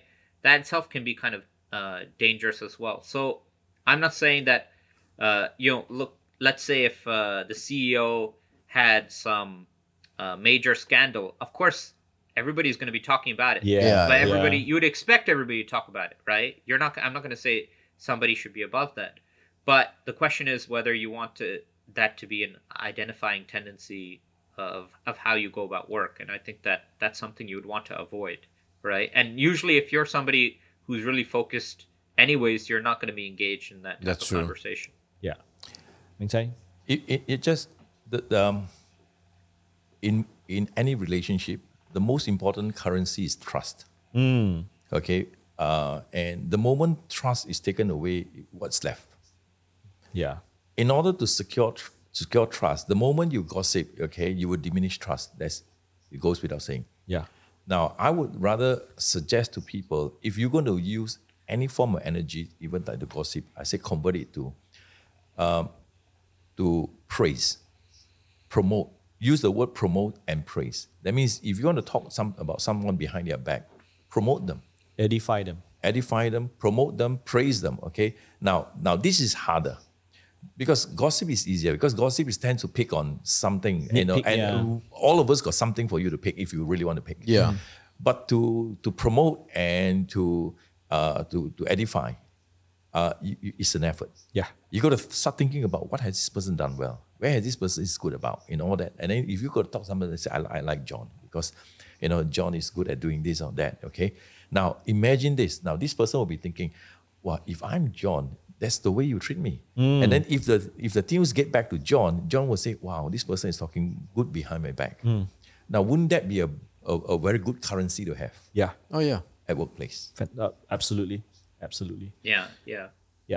Of course, since we're talking about gossip, we cannot avoid the talk about bosses, right? I mean, usually they're in the same sentence, right? Yep. But I think I want to approach the question from this angle, right? What do you think are obviously this has, if there's a topic about bosses, usually it's how do you deal with a bad boss, right? And how would you categorize the bad bosses out there, and what would be if you were in the role of an employee, let's say, what would be your response to dealing with these different individuals? There's a chapter in there that immediately tells you that bosses are people, not God. Correct. Okay. Now, so what it means basically is this: bosses are not without fault. The questions I ask people, I say, how does one become a boss?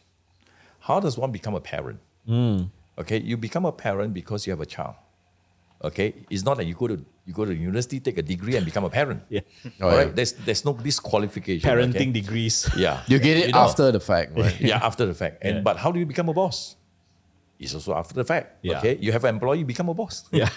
Okay, you got no employee, you're not a boss. But you have an employee, you become a boss. Okay, there's no qualification as well. So how does that make you a good boss? So there's no real saying that you are a good boss just because you become a boss. Yeah. And because they are people, they are not God. That means they are not infallible. Okay, they have all the challenges that you have. Yeah. Now, how does one become a bad boss? Okay, it is not because they are bad boss, because they don't have everything needed to be a good boss. Okay, example. All right, this person, the boss may be very good, okay, treat you well and all that, but one day you have a very bad quarrel at home with the spouse. Okay, and that morning you come to work and then he just shouted at you and almost bite your head off. Okay, and suddenly the way you think about your boss is different. Yeah. All right, but the person is human. Okay, or they make a promise to you, but why? Because suddenly they are not able to keep because some deals not work out. I give you an example. Okay, in the pandemic, a lot of companies are facing trouble. Yeah. Okay, now if you're going to hold boss accountable for the promises there, how do they keep? Yeah. Okay, because they're trying to survive. Yes. And because of that, I say individual got to kind of have some understanding about the limitations of the person becoming a boss. And that person, some people have this natural ability to be a leader. Example. Yeah. Some people don't. Okay. Some people are good in relationship. Some people don't. Okay. So they become a boss because they start a company. They have a certain skill set. Okay, and they just hire. All right. So what they don't have work against them. I see. Now, as an employee, if we start understanding that, okay, and not give too much to say, well, I must always work with a good boss and all that, okay? You take responsibility. Whoever you get, okay, whatever they is, you learn to accept who they are, okay? And don't treat them like God like they owe you something, anything like that. But the moment you take responsibility, and then you start to figure out, okay, what you don't have is, what do you now do about it? Okay?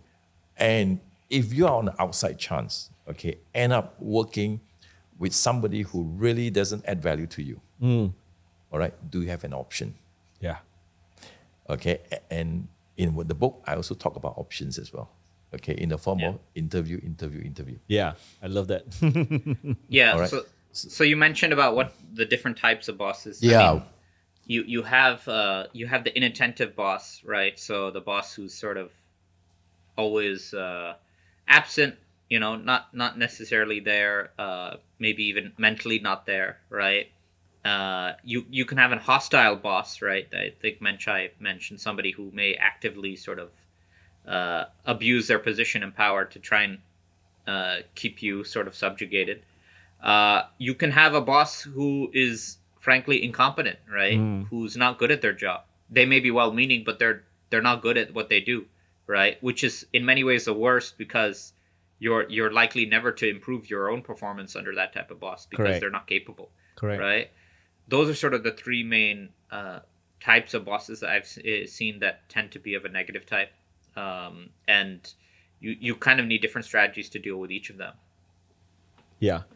And I think Meng Chai also brought up a good point about the options available. Is it maybe a question rather than a statement? Meng Chai, do you think that people don't think of these options is because they fear of the unknown going out, or is it because they haven't designed the career and thought about the optionalities that they have? What's the common reason, for most people to move out, not to move out? But this is what people sometimes don't know about. Okay, how many people actually know the value to the business? Their own value to the business. And in fact, you often hear how they discover their value is when they are not happy, they decide to leave, right? And they go for interview. And the interview, they found something they like, and they get an offer. And then when they bring the offer back to the boss, and they tell the offer, say, I got an offer, I want to leave and all that. You know what the boss does? If they think you're good, They double salary. Yeah. they counter They offer. match it, yeah. They counter offer. All right now. So therefore, the question is this: why do they counter offer? Because you're valuable. Okay, so why didn't you give me the value in the first place? Why do I need to find out when I want to leave that that's my value? So if I have not taken this step and you have not done this, then I wouldn't have known my value. Yeah. Okay, and that means the company would have taken advantage of me. Yeah.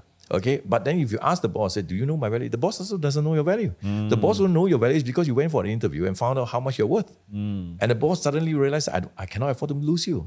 If that's what you're worth, then that's what I'm going to pay you. So individuals don't do themselves any favor by not knowing. So the first thing you have to do is you got to know your value. All right, and the reason they don't know their value is because they don't attend interview. And the only time they attend interview is because they want to leave. All right, so I'm suggesting for people to attend interview all the time, and not because you want to leave. Okay, and this one brought to me very early in my career, when I was when I was doing an audit, of a client, and I met this gentleman who is the head of the finance team. Then he would tell me, say, hey, sorry, I can't be with you today. I said, where are you going to go? I said, oh, I'm going to go for an interview. I said, oh, openly you tell the whole world you're going for an interview. Wow. Okay. And then he said, yeah, I'm going for an interview, but doesn't mean I want to leave. Okay. And then he explained to me, okay, I go for an interview because I want to practice. Okay. I want to have a practice of talking to people. Okay. And then they build confidence as well, because sometimes during the practice as well, they found out what the company, what they are looking for, and whether they have the thing they're looking for, and how they can contribute to the company. And they also have posture, because I don't have to, if you want me, doesn't mean I want you. Okay, and if I don't like the interview, I can always tell them off. Yeah. Okay. Yeah. Because they're not in a position of subjugation, really. Yeah. Yeah. And then you may know, okay, like if you ask, let's say, okay, I want the 20%, the 30% more than what you're getting right now, and they are willing to consider it. Yeah. Say, okay, now I know my value. And you know what's the best part? If you get ridiculous and say I want 50%, and they still want you, and guess what? And if everything looks good, okay, and you make your determination on that, okay, you can still leave. Yeah. Yeah. Exactly. Okay, on the outside chance you get an opportunity like that, why not? Yeah. Okay, so I'm saying that even if you attend interview, there's no downside, no real downside to you. And even if the boss, let's say your boss found you went to an interview and all that, okay, now they have to be worried. You know worries. Yeah. Okay, and if you're really good, let them worry. Yeah.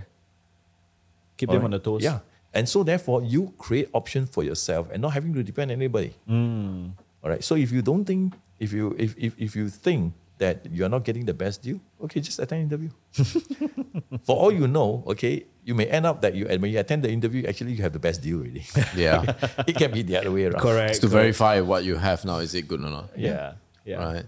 Now, I have a couple more questions. The first one is, both you make a distinction in the book between work-life balance and life balance, right? I think this is something that people my generation like to talk a lot about, which is work-life balance. And we alluded, slightly to it earlier on in the discussion. But what is the difference? Maybe Saqib. Yep, Saqib. You should. Yeah, be able to answer this. That's okay. So work-life balance is sort of the traditional way they usually frame the question of how to separate this whole area you have here called work and this area here called life, and how you can have them as sort of separate domains, and in terms of the time that you commit on a daily or even on a regular basis. And that's sort of the traditional framing of your time management. And in the book, we talk about thinking things in terms of your life balance rather than work-life balance. And the reason we say that is because we assume that first, work is part of life, right? Mm-hmm. I mean, it's very hard to say that, if you spend 1/3 of your life working, that time is not part of life. That is part of life. I mean, it's important to think of things in terms of, that time is not a separate dimension of existence. But also, so when you start thinking of things in that in those ways, you need to ask yourself, okay, what are my priorities, right? And does my time management reflect my priorities in my life? And that's not to say that it has to be disproportionately more towards your career, right? You could want a career where your time spent on your career is actually far less than maybe more, high fly CEOs, right? And I think we're seeing an impulse nowadays in the workspace to push for a 4-day work week, for example, right? Yeah. Which you're probably hearing about. And I think that the reasoning behind this is because a lot of people feel that they're not spending as much time towards other aspects of their life as they should. So we try and think of work as a part of life. We encourage people to see it that way rather than to separate it mentally, to see the time and energy that they put, the creative energies that they commit to their work as part of their life journey. And then we also encourage people to think broadly in terms of the life that they want and what their priorities are, and to just map out their time accordingly, and to try and move themselves in even in a career direction where the time that they're spending towards a career is exactly what they would want, right? Relative to other aspects of their life. Hopefully that makes sense. Yep. Yeah, and prior to this podcast, Meng kind of dumbfounded me a little bit, because he said, "You guys think about work 24/7, right?"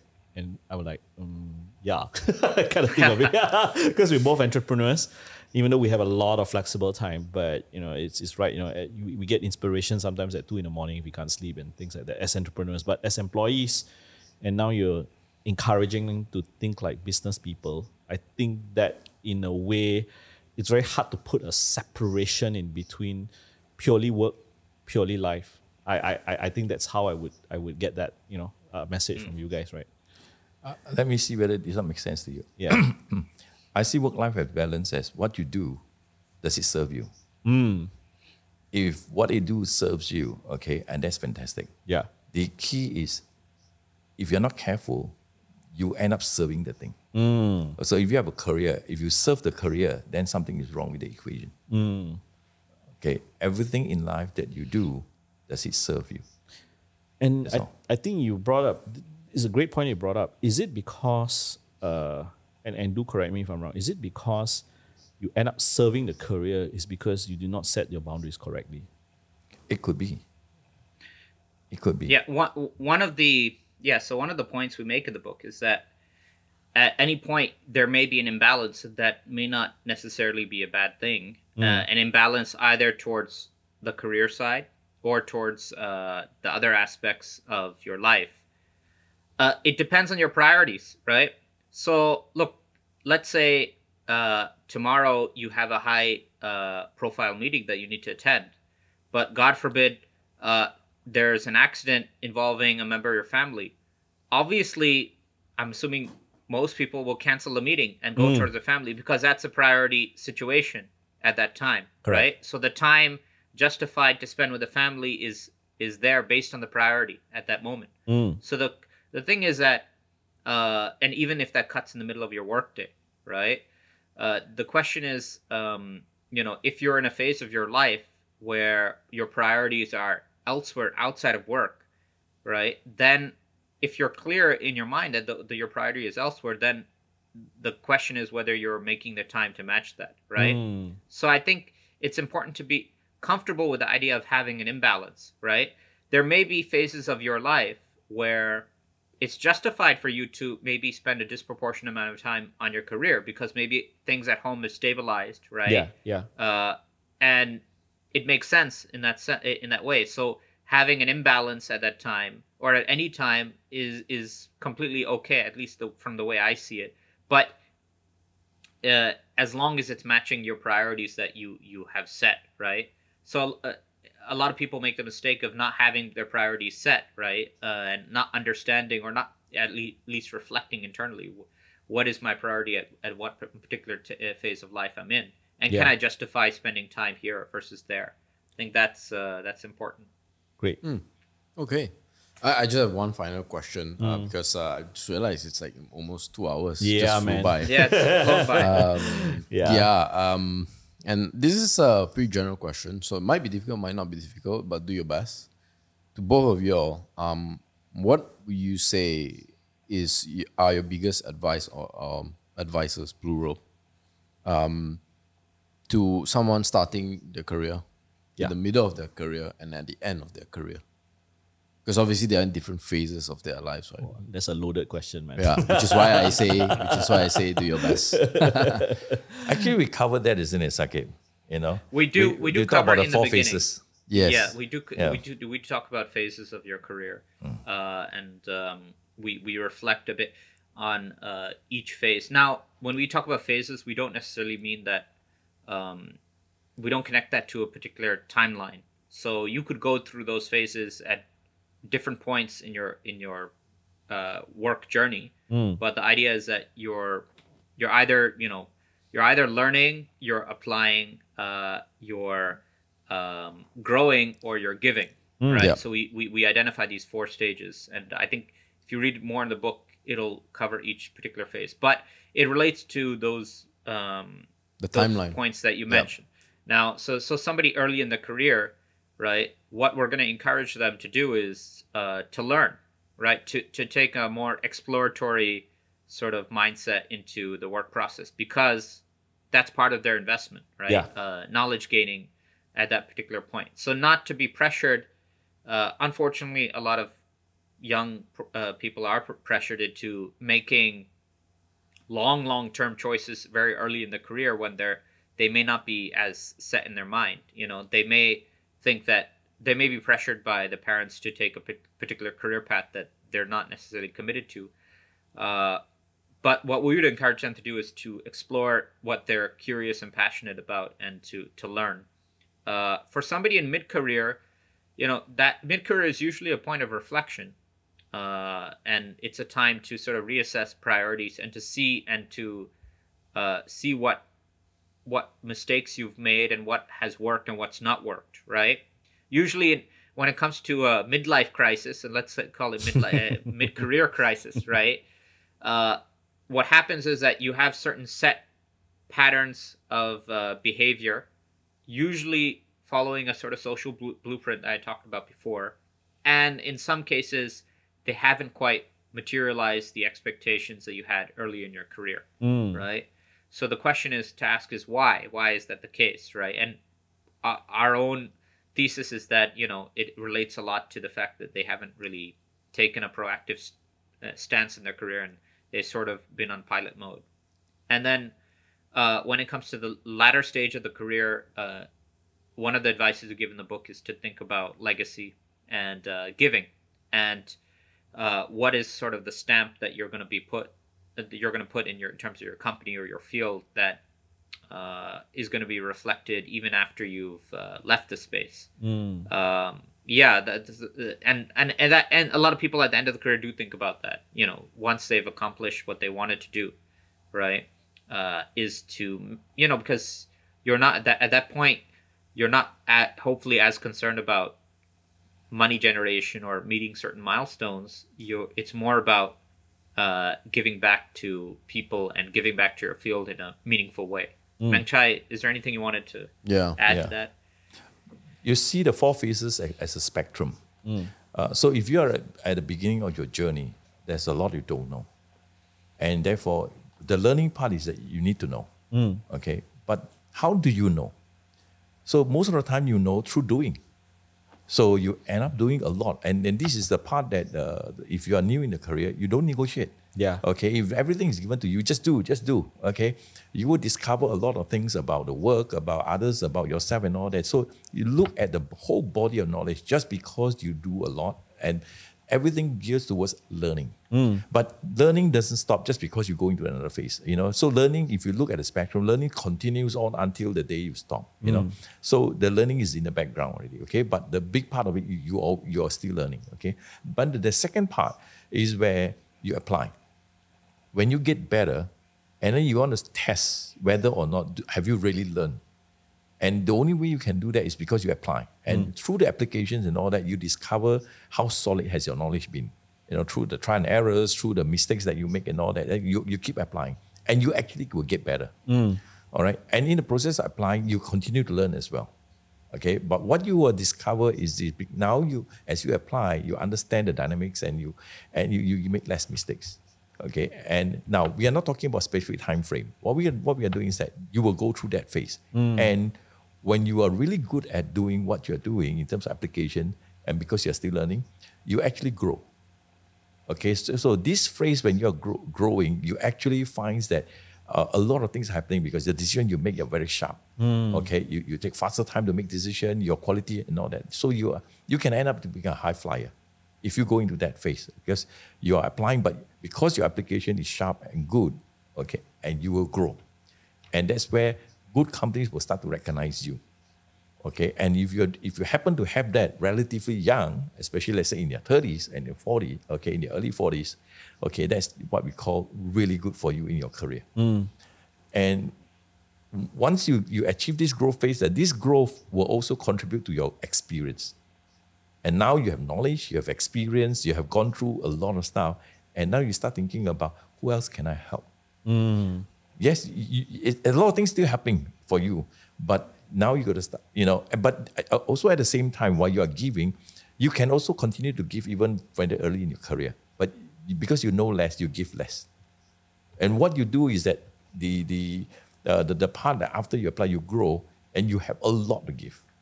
And that's where you give not only to the people below you, but you actually give to everybody, to your peers, even sometimes to bosses. All right, and you find that's where there's a certain set of completeness if you go through that. But understand the learning, the applying, the growing, and then the giving. Because the capacity has to be that big before you can actually give. I do have one last question.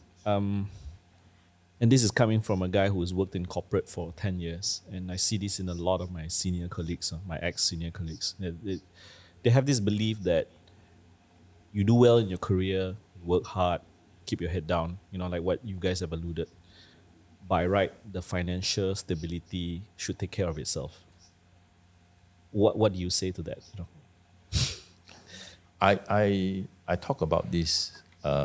In fact, this happens very often when I do workshop. Okay, and even senior people, they struggle in their career. They talk the challenges they have at work with their bosses as well.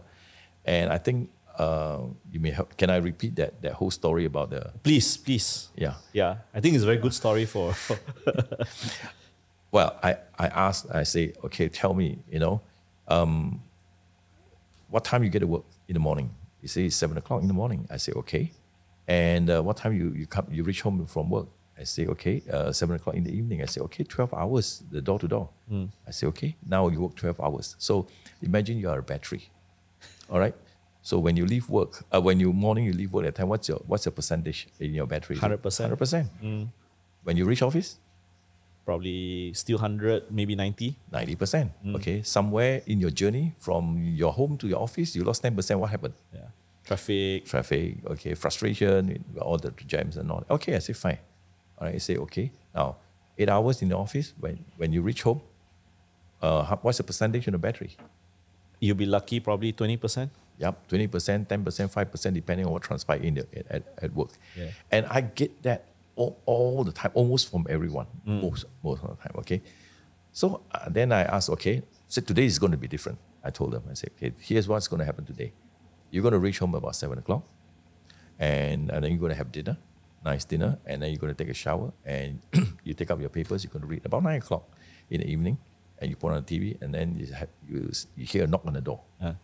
And then you open the door, and then this person wearing a very nice suit, a tie, and carrying a briefcase, and ask for your name.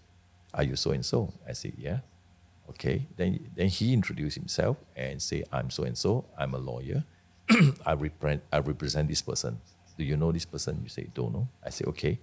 Well, I'm here to talk about an important legal matter.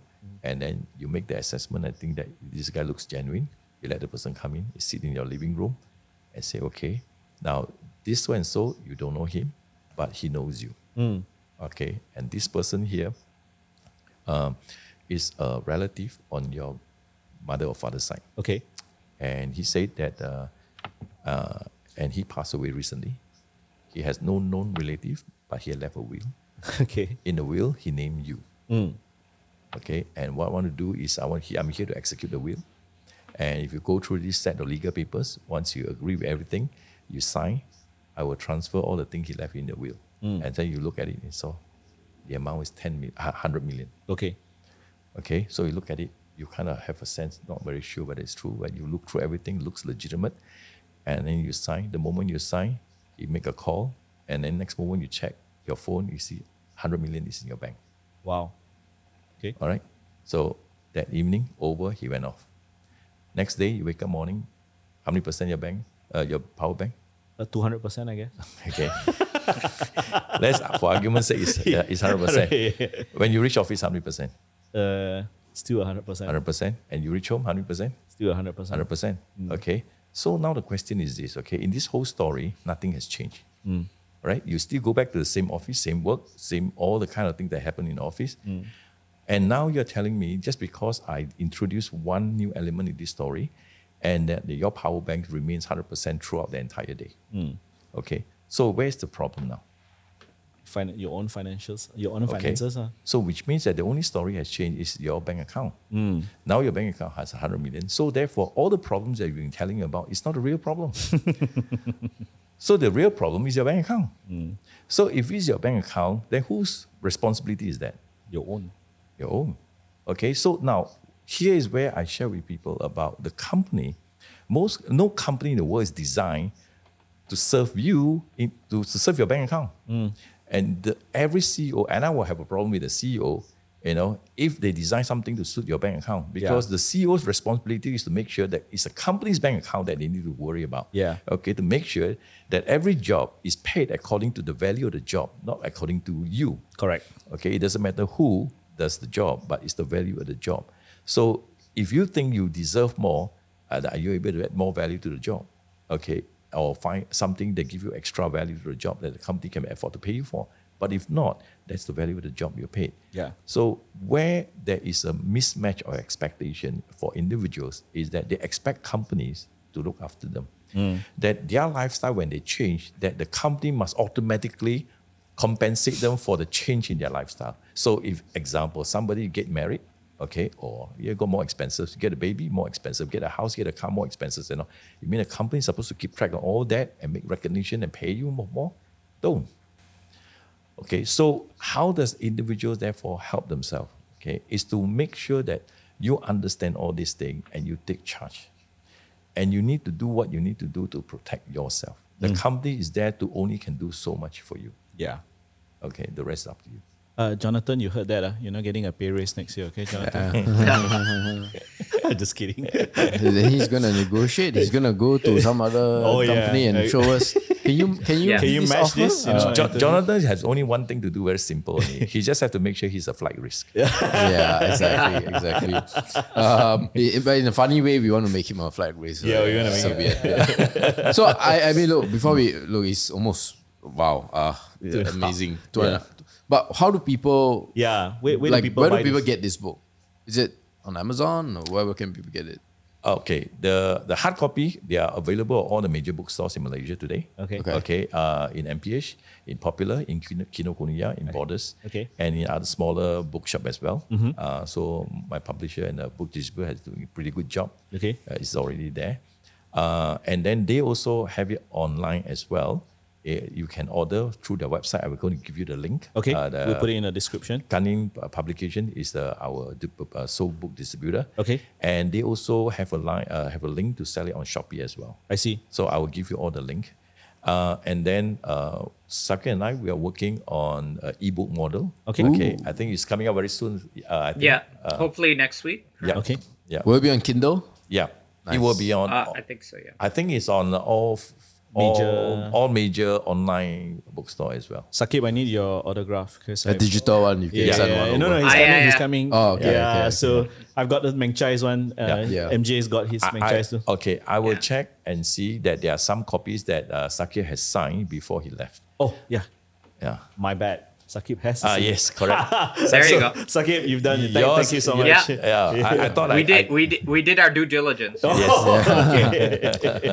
All right, man. Saqib Yeah. and Meng Chai, thank you so much for being on this podcast. Actually, this was a very anticipated one by both of us because we know the value is guaranteed, right? When Yeah. you guys come on the Yeah. podcast. Yeah. And yeah, man. Like, do you guys want to be found? If people want to find you Yeah, individually, how do people find you? people? I know he wants retirement, so I don't know Yeah. whether it's Okay. I think we can give the link to our we have a career designer Facebook page where Exactly. they could get in touch with us. Great. Yeah. we have a Great. Facebook page on that, and then later we maybe want to develop an Instagram kind of a link as well. Yeah. So we have my daughter has helped me Nice. assist with But that. the one of the twins or the youngest one? Okay, Jonathan's friend. Okay. All right. Yeah. Thank you. Well- both. Yeah. Sorry. Yes. Saqib. Saqib, you have No, anything no. last words? I just want to thank you. It's been a pleasure, and I really enjoyed the conversation. My pleasure's ours. Pleasure's ours. ours. Six in the morning in Dallas right now. Yeah. So I know this is the first. By the way, Saqib, it's the first because it's the first time that we've recorded a podcast with the clock in the background. So Yeah. it's There a you bit go. rare. Yeah. So it's like pretty conscious. Even if I don't want to see it, it's seeing on my screen. So Yeah. thank you both of you so much. The good Yeah. news is this. Okay, Saqib, when you are in town, okay, I'm gonna arrange a get together. With, Yeah. with For sure, our, for our sure. two friends here. Awesome. Yeah, I want to. I want to visit Urban Hijau, man. I mean, it sounds so interesting. Yes. Yeah. Yeah. Tell us more about it. Yeah, when- it's on every Sunday we have a market, so you should stop by in the morning Sure. Yeah. Great. in TTDI. Yeah. Oh, TDI. Oh, so yeah. Okay. Yeah. Great. Yeah. All right. Yep.